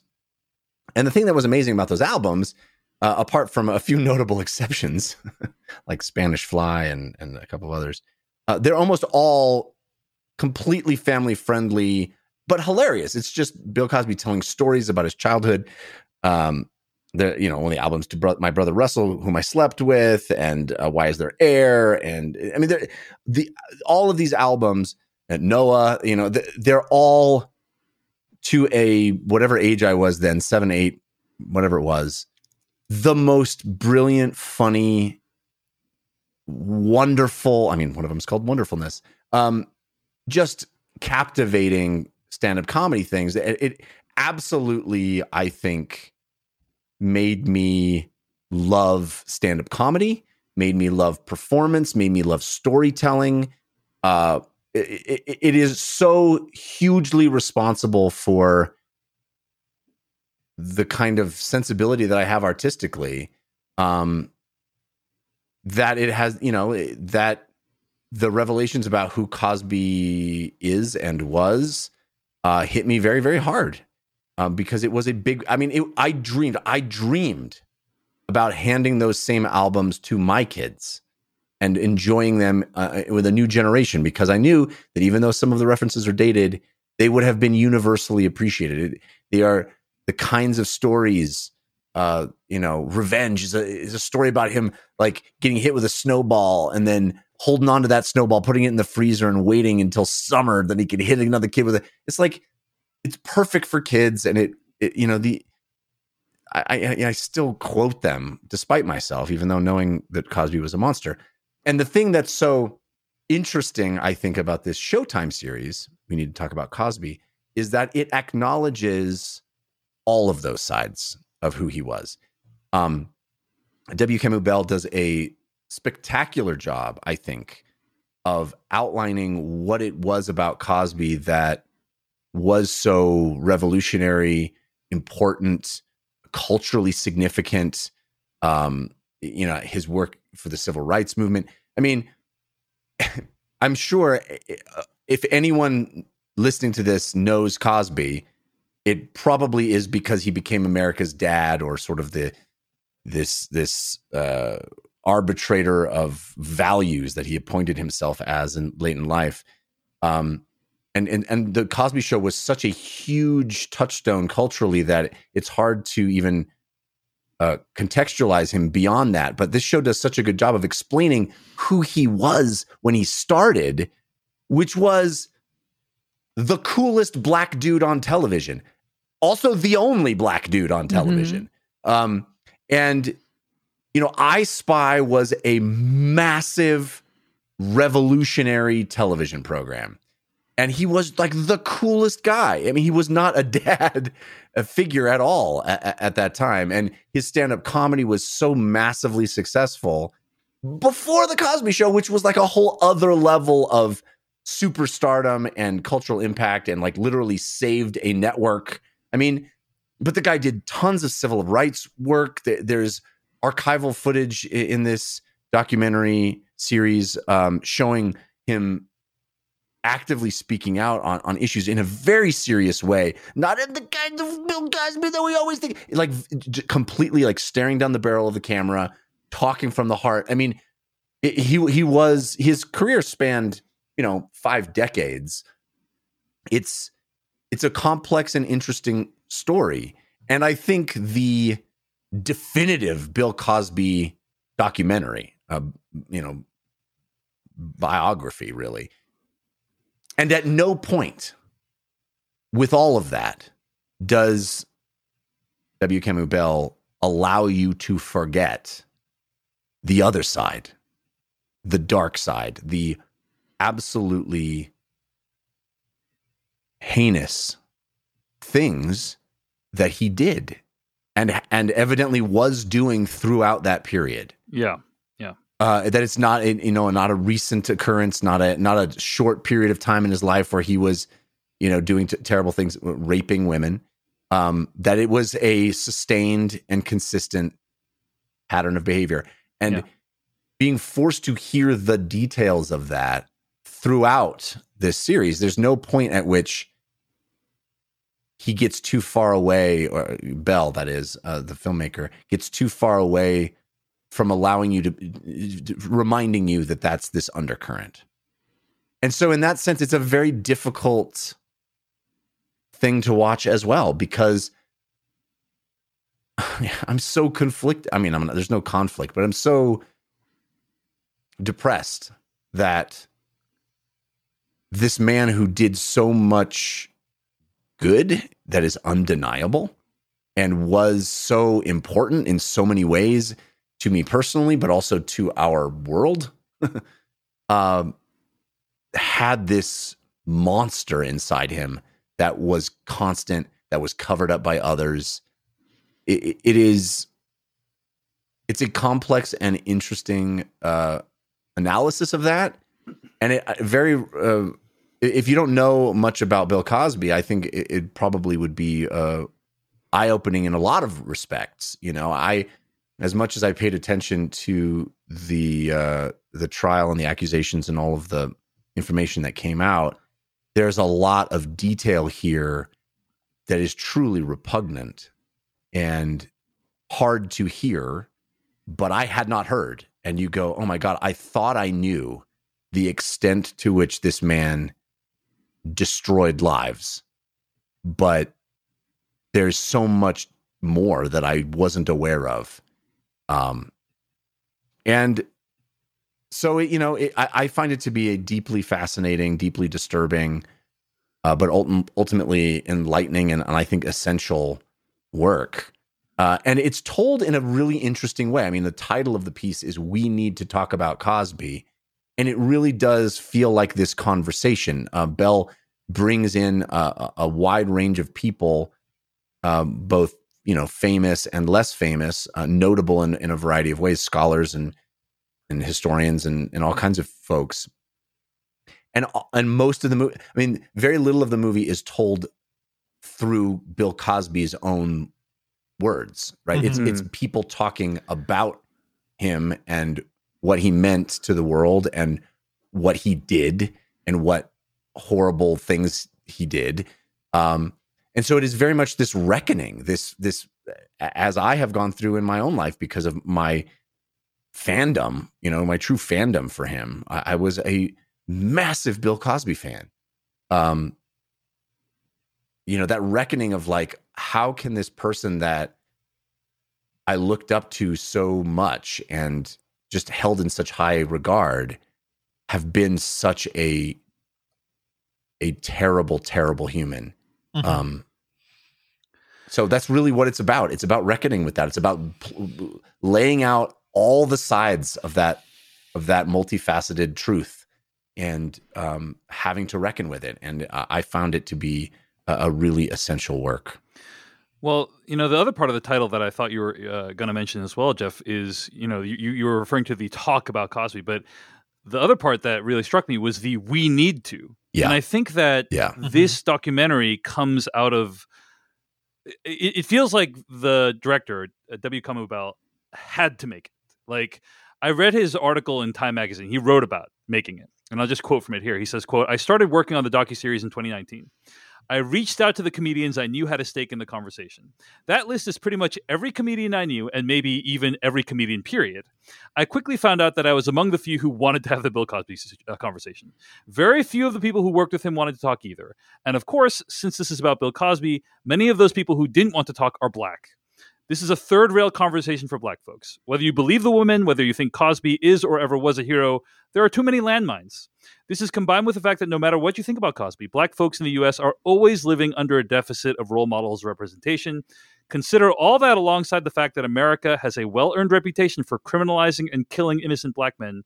There is no perceived gain in taking a black man down." And then I'm skipping forward here. He says, quote, "This docuseries feels like it could be the end of my career.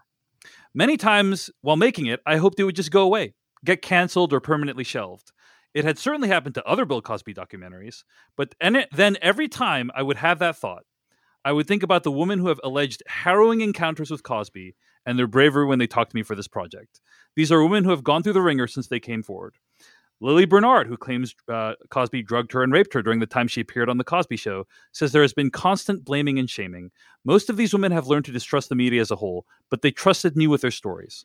I couldn't leave them on the shelf, even if my career is in the balance. We have to be able to at least have the conversation. So much more is at stake," end quote. I was just really struck by that passage and this idea that like he felt like he had to make it. Right. This is not a thing that you make because you want to make it. This is a thing you make because you feel like you cannot proceed in life until you have this conversation because of all of the kind of conflicts that you said, plus the race issue, Jeff, which is not something that's present with you, but like obviously is with the filmmaker. Sure. And so I think that I was fascinated by that, but I think you've done a great job summarizing it, Jeff. So did you watch it? I did. Yeah. Yeah. It's powerful, isn't it? Yeah, it is very powerful. And I think it's a really challenging topic. And there are many people who have issues with the way it was approached here. And I think, they're all valid. They should all be heard. But at the end of the day, the documentary gives another venue for victims to have their stories told. And I think that's always inherently valuable. So we need to talk about Cosby. I think you did a great job summarizing it, Jeff. So thank you for sharing that with us. And it's streaming right now on Showtime. It's a 4-part documentary. And if that's something you want to learn more about, then We Need to Talk About Cosby is an option for you. That is what we have been watching this week. Ladies and gentlemen, let me jump into your podcast for just one moment and tell you about HelloFresh. It's our sponsor. It is something I use every week. It is something that has improved the life of my family. What is HelloFresh? Well, with HelloFresh, you get farm fresh, pre-portioned ingredients and seasonal recipes delivered right to your doorstep. You can skip trips to the grocery store and count on HelloFresh to make home cooking easy, fun, and affordable. That's why it's America's #1 meal kit. I'm telling you, it helps my life. I can make food for my family, fresh food with fresh ingredients. I know what's in it, and I enjoy the cooking. The pre-portioned ingredients that are delivered right to your door include farm fresh produce that arrives within a week, so you get convenience without skimping on the quality. You don't have to go to the grocery store. Gotta admit, I'm not a fan of going to the grocery store. You get those long lines, and you're always buying more than you need if you're buying specifically for one recipe. No, pre-portioned, you get exactly what you need. You don't waste money on excess food. And HelloFresh has fit and wholesome recipes for satisfying and nutritious meals that you can feel good about, with 6 recipes per week to choose from, including low-calorie and carb-conscious options. And these aren't super labor-intensive. You don't have to spend a ton of time in the kitchen. They have meals ready in about 30 minutes or less. Plus, they have quick and easy meals, including their 20-minute recipes and low prep and easy cleanup options. They provide an even faster route to putting food on the table. I love the amount of options I have every single week. I've been using HelloFresh for like 5 years now, maybe. Seriously, I've been that long of a subscriber. I subscribe every single week, and you can too. Go to HelloFresh.com/filmcast16 and use our code filmcast16 for up to 16 free meals and 3 free gifts. That's HelloFresh.com/FILMCAST16 and the promo code FILMCAST16 for 16 free meals and 3 free gifts. HelloFresh, America's #1 meal kit. All right, folks, let's get to weekly plugs. We're going to do weekly plugs.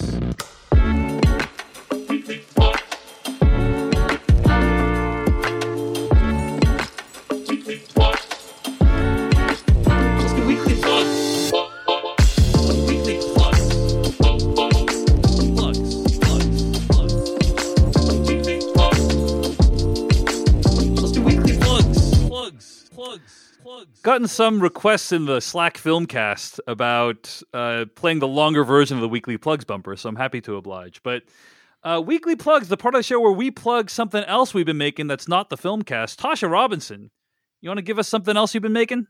Sure. I'm the co-host of the Next Picture Show podcast. I feel like what I really should be plugging is so the construction of the podcast is we take a current film and we look back on a film that maybe influenced it, maybe the filmmaker cited it, maybe it's just an earlier version of the same story, maybe it's made by the same director at a much earlier point in their career. In some way, a film that has a lot to say, that the two films work in conversation with each other. And I mean to talk about the current pairing, but I will say that the previous pairing, which was Joel Coen's Tragedy of Macbeth and Akira Kurosawa's Throne of Blood, had a very special guest on it, one David Chen, who... I get it now. I get what the wooing is for. Yeah. He did, in fact, spend a great deal of his time on the podcast, praising us and talking up our Patreon, and also making dick jokes, which was tremendous as far as I was concerned. We can get a little self-serious, and I loved how lively and humorous that particular pairing was. And sycophantic. Yeah. And sycophantic, very, very important. I have decided to only bring on sycophantic guests. Well, that from makes now on. 2 of us on this podcast, Tasha. Anyway. Can I just praise this podcast? Can I just let everybody know what a cool guy David Chen is and how much I admire him and his 157,000 projects at any given time, and how he clearly either has a time turner or is just way better at time management than I am. Our current pairing, I talked a little bit about Marry Me. We brought that podcast into conversation with 1999's Notting Hill, written by Richard Curtis.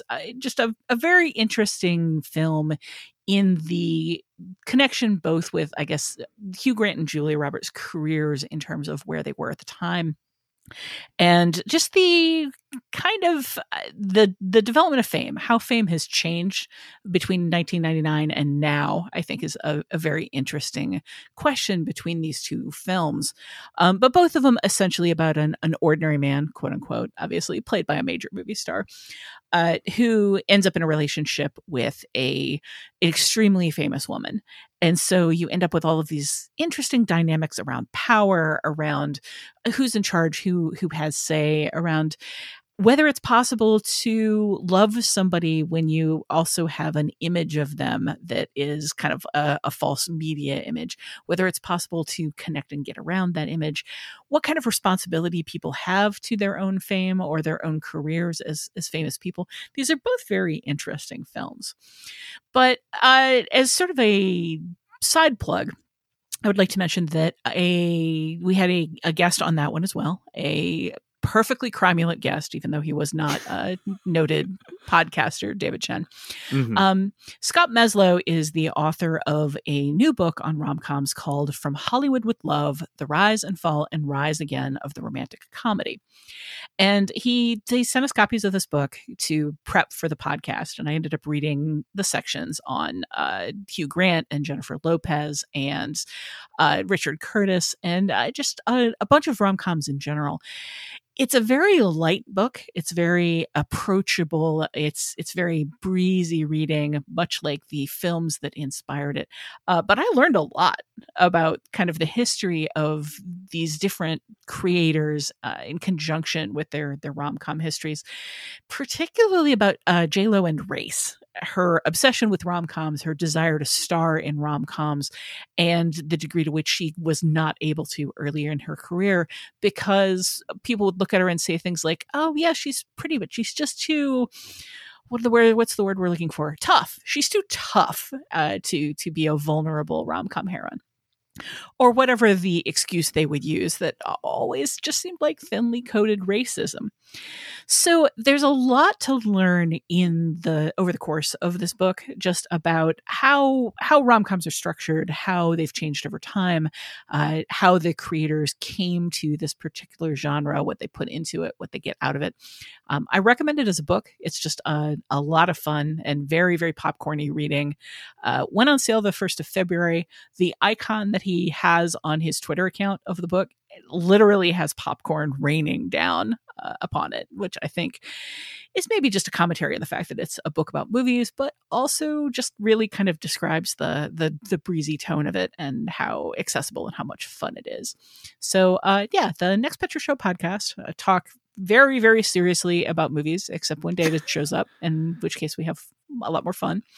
In this case, we talk very seriously about rom-coms. And From Hollywood with Love by Scott Meslow. From Hollywood with Love is the name of the book. All right, other weekly plugs. On Culturally Relevant podcast, I had a chance to chat with Ryan Broderick, a writer whose work I really appreciate, about the Joe Rogan situation and what's going on with Joe Rogan over at Spotify and the implications of all the terrible decisions they're making over there. So if you want to hear that, check it out on the Culturally Relevant podcast at culturallyrelevantshow.com and wherever you download your podcasts. Devindra Hardawar, your weekly plug. Oh, I wrote up a quick budget home theater guide over at Engadget, so just check that out. I saw this. Pretty cool. Yeah, I'm building out a system myself, so I was really keen to check this one out. Yeah, it's very basic, but I think it'll answer the questions of like if you just have TV speakers or you have a crappy sound bar, like where do you go from there?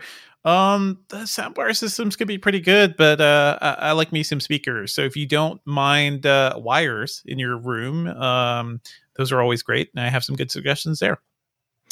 Alrighty, and Jeff Kanata? I do a video game podcast called DLC. You can find it at 5x5.tv/DLC. And that 5x5 part, turns out it went away. We've been part of a podcasting network called 5x5 for 8 years. The show has been going, we're in our 9th year right now. So over 8 years. We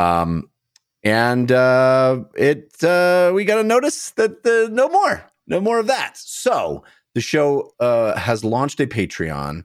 And if you haven't tried it out, I would urge you to give it a shot. It's a show I'm very proud of. We have a new guest every single week and have done for over 8 years, literally 8 years of content, and we have never missed a week of new content. Never once in 8 years plus have we not had a new episode every single week. And it's always been free, and it's still free. But in order to keep going, we need the support of people like you if you listen to the show. So I'm getting the word out using this show. Patreon.com/DLC pod. And yes, I used the pod, even though I hate it. I used it. I used pod. Was podcast taken, or did you just not want to be that long? Well, I just didn't want to be that long, and we got dlcpod.com and dlcpodcast.com was taken. So in order to have the synergy between both. Yeah. So unlike us at patreon.com/film podcast. Yeah. I feel like this whole time you've just been listing differentiators between this and the Filmcast, Jeff. Every week, new episode, new guest every week, just kind of like differentiating it. So yeah. It's good stuff. Yeah. It's a pretty good show. Yeah. Anyway, check it out. We've got cool tiers. I think you'll dig it. I mean, I basically modeled it after this show's Patreon. But I just want the show to continue, and I hope we can, because it was a pretty big surprise when we found out that we were no longer going to be on the podcast network. So, anyway, there it is. Patreon.com/DLC pod is where you can find that Patreon, and be sure to support it if you want to support Jeff's DLC podcast. If you want to support this podcast, very easy to do that by going to patreon.com/film podcast. We got a Scream retrospective for you this month with some cool guests, culminating in our review of Scream 5 early March. And if you don't want to support us with money, you want to support us, but you're like, I don't have any money, or I can't financially support you, that's 100% fine. We never want you to support us if it is in any way a financial hardship.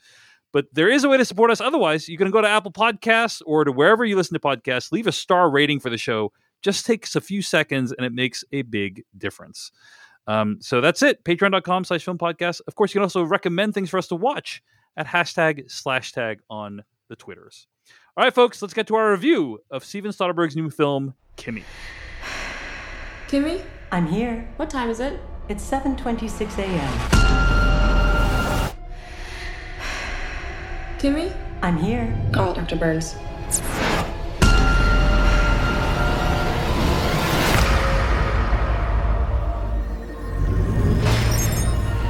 I got her. What do you want from me? Kimi? I'm here. Why don't you run from me? Call Darius. Hey, hotness! Wow. What are you wondering? What do you know? Kimi? I'm here. Reopen last stream on desktop. I need more kitchen paper. Open yesterday's stream.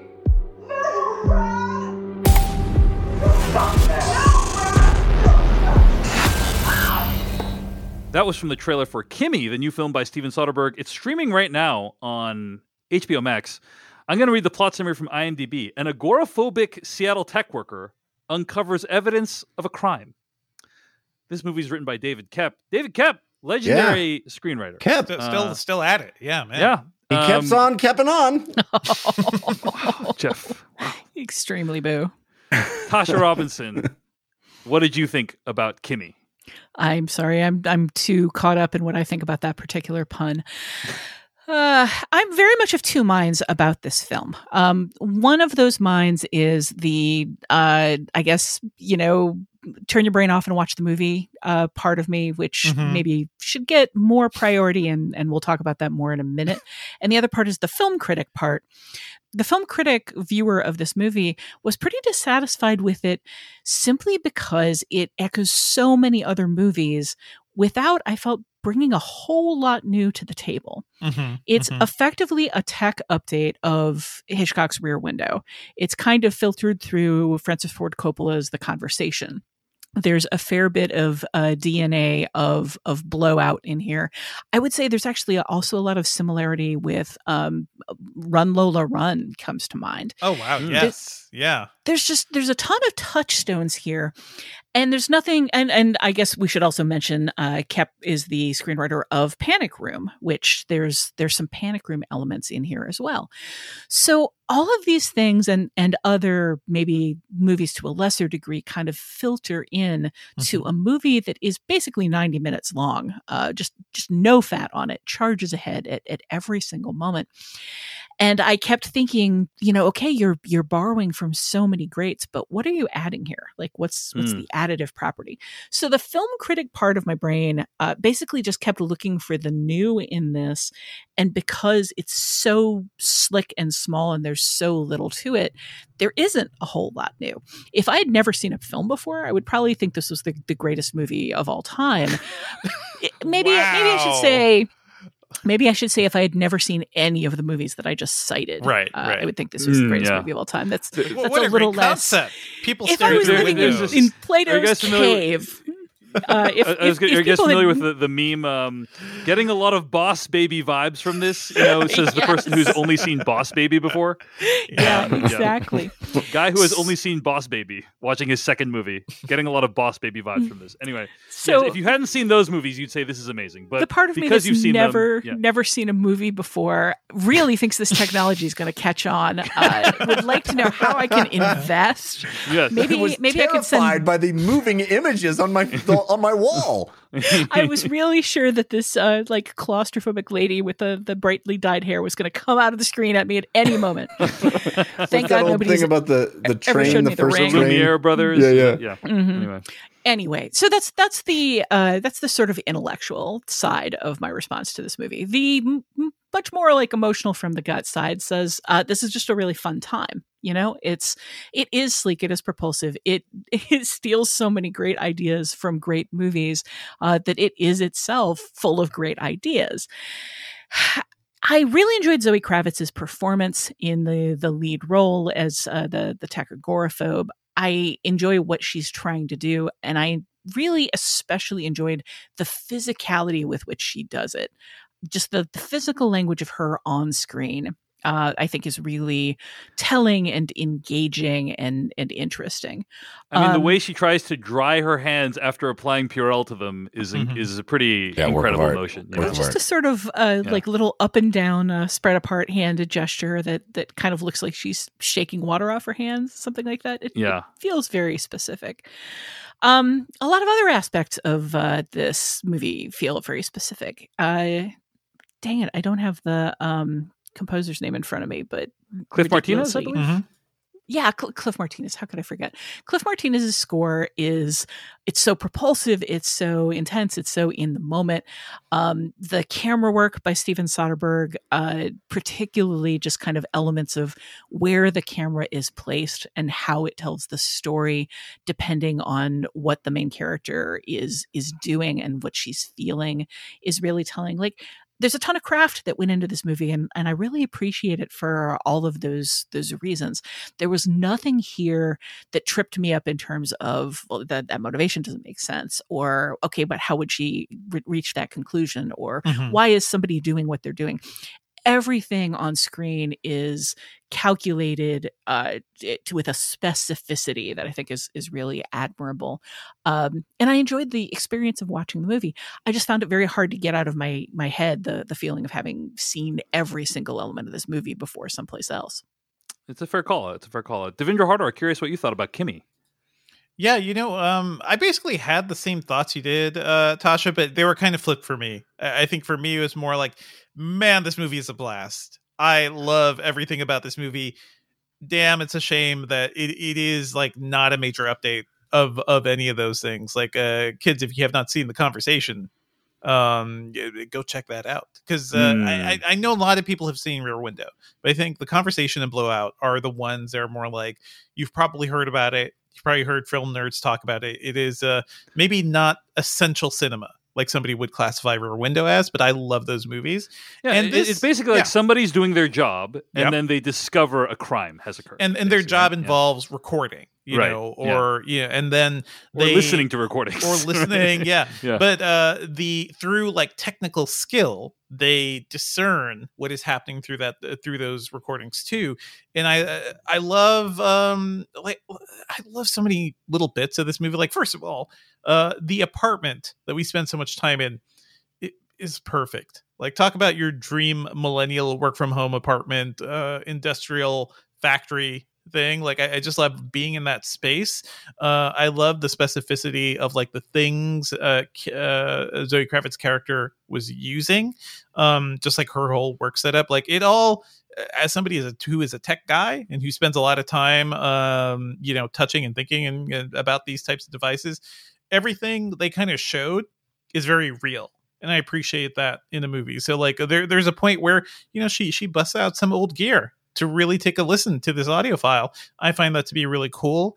It is also probably a great time to have a remake of Rear Window. If you're going to do it at the point where we're living through a goddamn pandemic, and a lot of us, have spent a long while staring at our neighbors through windows. So yeah, you don't have to break your leg to not be able to go out these days. Exactly. It's just living now. But it really reminded me of when I was in Brooklyn and when we were just kind of stuck. And I saw some people through my window, like the people walking down the street, I would occasionally like talk to, because that's the only way you could really interact with people. So that whole thing, plus the sort of like, oh, this is also about a smart speaker, it's a weird thing. Like, it's a weird piece of technology. I know Black Mirror has kind of covered some of this as well, but it covers things that I'm always thinking about too, like the fact that we are inviting surveillance devices into our homes, and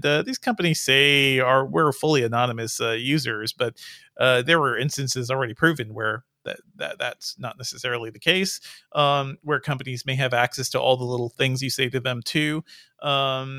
I have Amazon Alexa devices, but I'm also somebody who, I do think and write about privacy too. So it's like I have to juggle those thoughts in my mind. But setting a movie around something essentially recorded by one of those devices, I think is really fantastic. And also, somebody has to go out there and clean up all the audio cues we're making. There are really interesting ideas here. And then by the point where it is very much run Lola run, like you're saying, Tasha. Like, I think like I was gripping my armrests a bit because the camera's always moving, characters are always moving. There are great foot chases throughout. Like, this movie reminded me how much I miss a good foot chase. Just somebody really trying to get to someone else, and the obstacles that get in the way. There's some really fun stuff we could talk about in spoilers, but it's just like really fun and creative, and I had a really good time with it.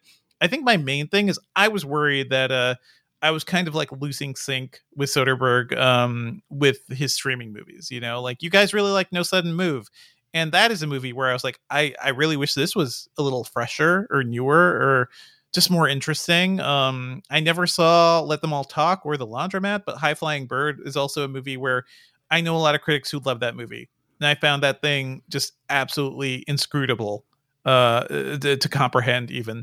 So I like that he's trying different things, and I'm glad that, he has like a nice lean thing that I can just enjoy without fretting about. So I love this movie.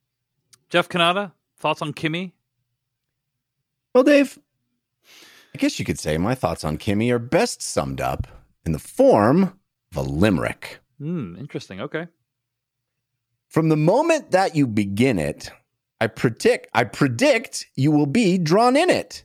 Soderbergh proves that when your plot moves, you don't need to be more than 90 minutes. Nice. That's your review. This is 90 minutes. Yes. A+. Yes. You don't need more than 90 minutes. I added to be in there, and it was too many syllables, and I screwed it up. Anyway, yes, I agree with everything Devendra said, and half of what Tasha said. I had a blast with this movie, and I think it's fun in a maybe it's just this last couple of months around award seasons and our end of the year and all that stuff, but it just feels like every movie is, a 100-pound gorilla. Every movie needs to land and be this magnum opus, and you got to spend 2.5 to 3 hours in it, and it has to put you through the ringer. And this movie is just like, hey, man, you want to just like sprint for a while? You want to just have a friggin' fun time? Let's go. And it felt like a breath of fresh air. It felt like Soderbergh is like, yeah, I can just kind of rip one of these off during COVID, no problem, and move on to the next. On that note, this is, I think, the first film we've watched that acknowledges COVID in any way. I was going to bring that up, and I know that you have, in particular, Dave, mentioned your desire to not have movies do that. I thought it worked here really well. And I thought in particular, this is the kind of movie that doesn't really hold up for a long, long time, right? It's the kind of movie that you look back on and you're like, Sandra Bullock was like worried about the net. Like she was like, oh my God, look at that. Look at that old PC. Yeah. She was, oh boy, that is not how code works. And I agree with Devendra. I really appreciated the fact that this movie felt like it had some verisimilitude when it came to the tech angle of it and how people who work in those kinds of jobs behave and deal with tech. And it didn't feel like it was pandering to the audience. It felt like it was a person who knows what they're doing what they know how to do. And I like that. But also, it still feels like a movie that in 10 to 15 years, you're going to look back on and go, oh, man, smart devices. You remember those? You remember how they worked? Oh, geez. And I think this movie leans into that a bit by saying, hey, we're not just going to, paint ourselves into a corner technologically. We're literally going to send it in a very specific year when this technology was this technology, and also we had to deal with COVID, and it's super specific, and just that's what it is. That's where we are, and that's what it is. And I respect that. I thought it worked. I thought it spoke to our time, and I think it will be a bit of a time capsule like that, and sort of taking a bug and turning it into a feature. I also really love how Soderbergh casts his movies in very interesting, unconventional ways. Tasha talked about Zoe Kravitz, who is fantastic in this movie. And my esteem for her has only continued to rise every single thing I saw her in. Big Little Lies, she was great in. I really think she is a under-recognized talent, and that hopefully will catch fire based on this. But it's so cool how he cast this movie. There's so many interesting, weird casting choices, like Derek Gaudio. Yeah. Who, the whole first part of this movie, I was like, why do I know that dude? And of course, it was because my brain wasn't putting actor in it, and right. Of course, I loved In and of Itself. He's the Magic Man. Yes. Magic Man. In and of itself, I think, one of the most amazing things that came out last year in any medium. And just seeing him in this movie, I thought it was cool. And it felt like Soderbergh was like, man, I love that. I just got to work with that guy. He's cool. I'm going to make him a creepo, but across the board, like Rita Wilson shows up in this movie. It's like, I haven't seen Rita Wilson in a while. Maybe I'm just not watching the stuff she's in, but it's just cool. I just thought it was, it's an interesting, atypical kind of casting choices that he tends to make all the time. And I appreciate that. I, too, was reminded of Run, Lola, Run, not in small part because the hair is very similar between the main characters. But, I can't wait to talk more in spoilers about the third actress, which I think is really great. And I just had such a easy breezy, fun time. It's a great taut thriller. Like you said, Tasha, I never at any point went, well, that's a dumb move, or I don't buy that, or, none of those people are behaving in a realistic way, which is, I think, key in these kinds of movies, these kinds of thrillers where you're, a normal person is put into extraordinary circumstances. It's almost Die Hard with a computer, this movie. And the main character consistently makes very smart decisions and does really smart things. And, yeah, it's just fun. It's just really fun. You're in, you're out quick. It's an easy movie to recommend, I think. Yeah, I would agree with everything you guys have said and half of what Tasha said. I think Ooh, you which guys are right. half? And I'll just say that as a tech worker in Seattle who lived for several years in a 1-bedroom apartment less than 2 miles away from where this woman's apartment is. And also used to have very vividly dyed blue hair. Yeah. It's true. I found this to be actually like a really sort of well done depiction of Seattle downtown, just in terms of like capturing the sort of more memorable visual elements of it, I would say. I really like this movie as well. I think it's really well made. I'll agree with 25% of what Tasha said, which is that I did feel like at the end of the day, this is a really well done genre exercise that doesn't have that much to say. It does say like, hey, you guys know how we're making people listen to these things? Maybe reflect on what the downside of that might be. Maybe reflect on what the implications of having these devices might be. Like it's asking that. But it's not saying anything too strong about it. It's just kind of like, hey, here's a fun thriller, and maybe think about this stuff that we're doing as a society. And that's kind of that thing can save you if you're help somebody figure out your murderer, right? The thing the speaker is doing is good. Yeah, I feel like one of the more interesting things about this movie is that it does deal with this issue of privacy, but it doesn't deal with the issue of privacy as though it's restrictive, as though it's something that we need to take into account. Like, given how much we were just talking about Black Mirror earlier, I think it's interesting that this isn't a cautionary tale about having smart speakers in your house. There's no vilification of the smart speakers. There's no like demonization of you have this device that's listening to you at all times. It's just an element. It's like it's no more like dangerous or evil than the recorder that John Travolta is carrying around in Blowout is dangerous or evil. It's a piece of technology, and because there's this piece of technology, we have this recording, and because we have this recording, we have this mystery. It's just a plot element without any particular like emotional attachment to the existence of the thing. And like it or don't, I think it's just a really interesting and unusual approach given how we normally handle technology in thriller movies in particular these days. I don't know if I completely agree with that. I mean, I think you're right to a point, but I do think the movie has a little more to say than just, hey, this is a thing. Why don't we get to spoilers, Jeff? Is that cool? Can we do sure. spoilers? Because I think we're going to get into some talk about the ending here. Is that cool? Sure. All right, let's get the spoilers for Kimi starting right now. Now you're looking for the secret. You're going to see this coming. No. But you won't find it because, of course, You're not going to see this coming. you're not really looking. I have been puzzling over how it works. You don't really want to work it out. Who's in the box? I have been dying to tell you. I want to tell you my secret now. You want to be fooled. All right, Jeff, what do you think Kimi's trying to say about technology? Well, I do think there is. I agree with you, Dave, in the sense that it is not really a message movie per se, but I do think it has a bit more teeth than perhaps Tasha was characterizing, which is I do think it is pointing out that, hey, nothing is private, and we should all be aware of that, right? There's that great moment where the big bad scary vaguely foreign hacker type is in her room, and she goes, "You'll need my password," and he's like, "Nah, we got that."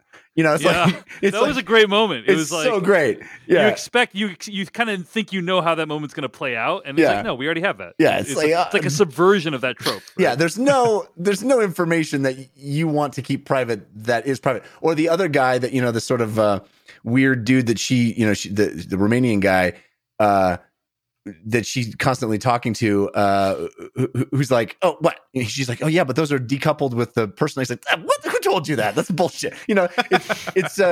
It's so the movie is constantly just saying, anytime you think there's even a hint of anonymity or privacy, that notion is laughable.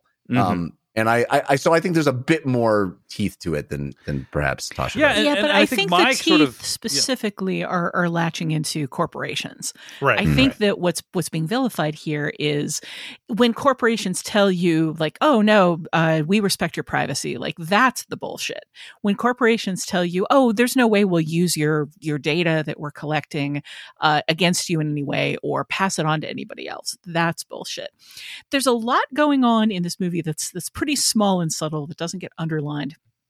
about the deceptive and selfish nature of corporations, and not just in the sense of hey, you have done something that might hurt our bottom line, so we're going to send people to murder you, which is maybe a little overstated, but just the smallness of kind of our opening sequence where we're seeing a news interview with the Derek Delgado character, where he is the CEO of the corporation that makes the Kimi smart device, and he's explaining the IPO that's coming up, and he's sitting on a Zoom call with an interviewer. He's in front of a very handsome mounted bookcase full of books, but Soderbergh's camera drifts off to the side, and you know that he's in his garage. He's surrounded by piled up detritus. He's wearing pajama pants. I love that part. That's all down. of us right now. Yeah. It's very, very accurate. Yeah. But it's also very much communicating that whenever a corporation says something to you, you're getting the presentation that they want you to get. And everything that character goes on to say about the Kimi smart device is a straight up lie meant to comfort people. And the movie has no compunctions about revealing that everything they're saying about it is self-serving. Everything that they do in order to preserve their secrets is, at the expense of human lives, without any compunction whatsoever. But I don't think any of that is striking out against the tech or blaming the tech. It's blaming people. It's the business mainly. I mean, at least we have a movie that finally taps into the drama of CEOs just murdering people. Finally, somebody. Well, this is Michael Clayton, another movie I would say is heavily inspires this one. This is very much a Michael Clayton side story, almost like the assassins and everything. Yeah. But the other thing I would say about what this movie's trying to say, if anything, is about people who are responsible for reviewing this kind of content. I think there was a story this week that Facebook pays contractors something like $1.50 per hour to look at extremely upsetting material of like suicides and murders and stuff like that, because that's kind of the model that a lot of tech companies have used for moderation, is like contracting it out to other places. And I think this movie asks you to think like, hey, what about the people who are listening to this stuff? Like, what are their lives like, and what are the implications of asking them to consume and act on this material? So yeah, I think there's a lot of like questions asked is kind of what I would describe it as. Like, there's a lot of like she's stuff probably living the best life of somebody inspecting she's that not content. an underpaid contractor. I love that apartment. It's beautiful. Yeah, I mean, I could have had an apartment like that. You were so close, Dave. I remember your apartment. Yeah. Okay, so a couple of things I want to bring up about just the ending of this movie. First of all, I love the cinematography. Devindra, you alluded to it, but the first half of the movie is extremely tightly controlled camera movements, right? Like either it's stationary shot or it's like a dolly or something very, very like controlled and deliberate. And then when she leaves the apartment, it just goes wild. Like it just is low angle, shaky cam handheld. And I just thought it was really, really well done because it's obviously capturing her anxiety of being out in the world as well. So I love that change of just like from a form perspective. I thought it was really well done. And that said, I did find the very end to be just a little bit silly. Like the final 5 minutes when she nail guns these guys, and then she's able to issue 3 commands to Kimi before they tried to stop her. Best drop of sabotage ever. So good. Yeah. And she knows about home repair. Her father was a contractor. Yes. They set it up. All it's very good. carefully Yeah, it's set a good up. screen, script thing right there. Is like they give you the little tip at the beginning there. But yeah. But it was a little bit goofy. It does not at the end. particularly bother me that when she gets her hands on a weapon, the stakes change. What bothers me about the ending, what I just find completely ridiculous, and I complained about this on the Next Picture Show podcast when we talked about Woman in the Window, the Netflix film from last year starring Amy Adams. That's also a modern update on Rear Window, and also just has a ton in common with this movie in particular. The main character in both of these movies, and Copycat actually also came to mind as a movie where this happens. You have women who have been assaulted and are terrified of people and the outdoors. They're agoraphobic. They get anxiety attacks. They get dizzy and sick if they even contemplate leaving the small place where they're protected. And then they're viciously attacked in horrible ways. And they survive it, and that fixes their agoraphobia just instantly and completely. And I referred to it on the next Picture Show podcast as it's the Gilligan's coconut idea of mental health. You get hit in the head with a coconut, you get amnesia, you get hit in the head with another coconut, it fixes the amnesia. The second assault fixes PTSD instantly. Like, why aren't we using this as a therapy? Just scare the hell out of people with PTSD and they're fixed forever. It's fine. I think you just launched the new Purge franchise, Tasha. Wow. I was going to make that same point. I had the same thought at the end of the movie. It's a little bit insulting to think that this trauma caused such a reaction, and then more of that trauma is the answer to the problem. They all lived happily ever after. I did not want to see the last shot of her happily walking out to have a sandwich at the food truck. I wanted the last shot to be her finally able to get that tooth fixed. Like, that should be the big triumph, is like, I'm not going to put off this horrible tooth problem anymore. That's it was I think, baffling final shot to this movie. Like, it just, well, it's also a weird freeze frame. It feels like the end of an 80s like TV sitcom. Yes. Like it's a lovely smile from Zoe Kravitz. I mean, it's a beautiful little moment that is captured there. But it's ridiculous. Yeah, I mean, it's the joke that they used to play at the end of Police Squad episodes. It's just a complete cliche. And Soderbergh knows what he's doing. He knows he's playing into this cliche. But like, why he feels like that's a good thing to do. Now, granted, I would prefer what we got, which was the sudden still frame of her smiling broadly while she stands by the food truck waiting for her sandwich, than a still frame of her smiling broadly as she sits in the dentist chair with the dentist like wrist deep in her mouth. That would have been way better. Jeff has very unique ideas of entertainment. That's the most pressing issue at hand here. Is like, get that thing fixed. I mean, we literally spend an inordinate amount of time in the movie like worrying. Like, we get a whole discussion with the doctor saying it is going to affect your brain. This is bad. Get it fixed. Two stuff is bad. To the movie's credit, I think there is a poetic thing they're trying to say here, right? It's like she couldn't. The thing she couldn't do is get out of the house. And that whole sequence where she's like, she tells the guy, I'll meet you downstairs. And she can't do it.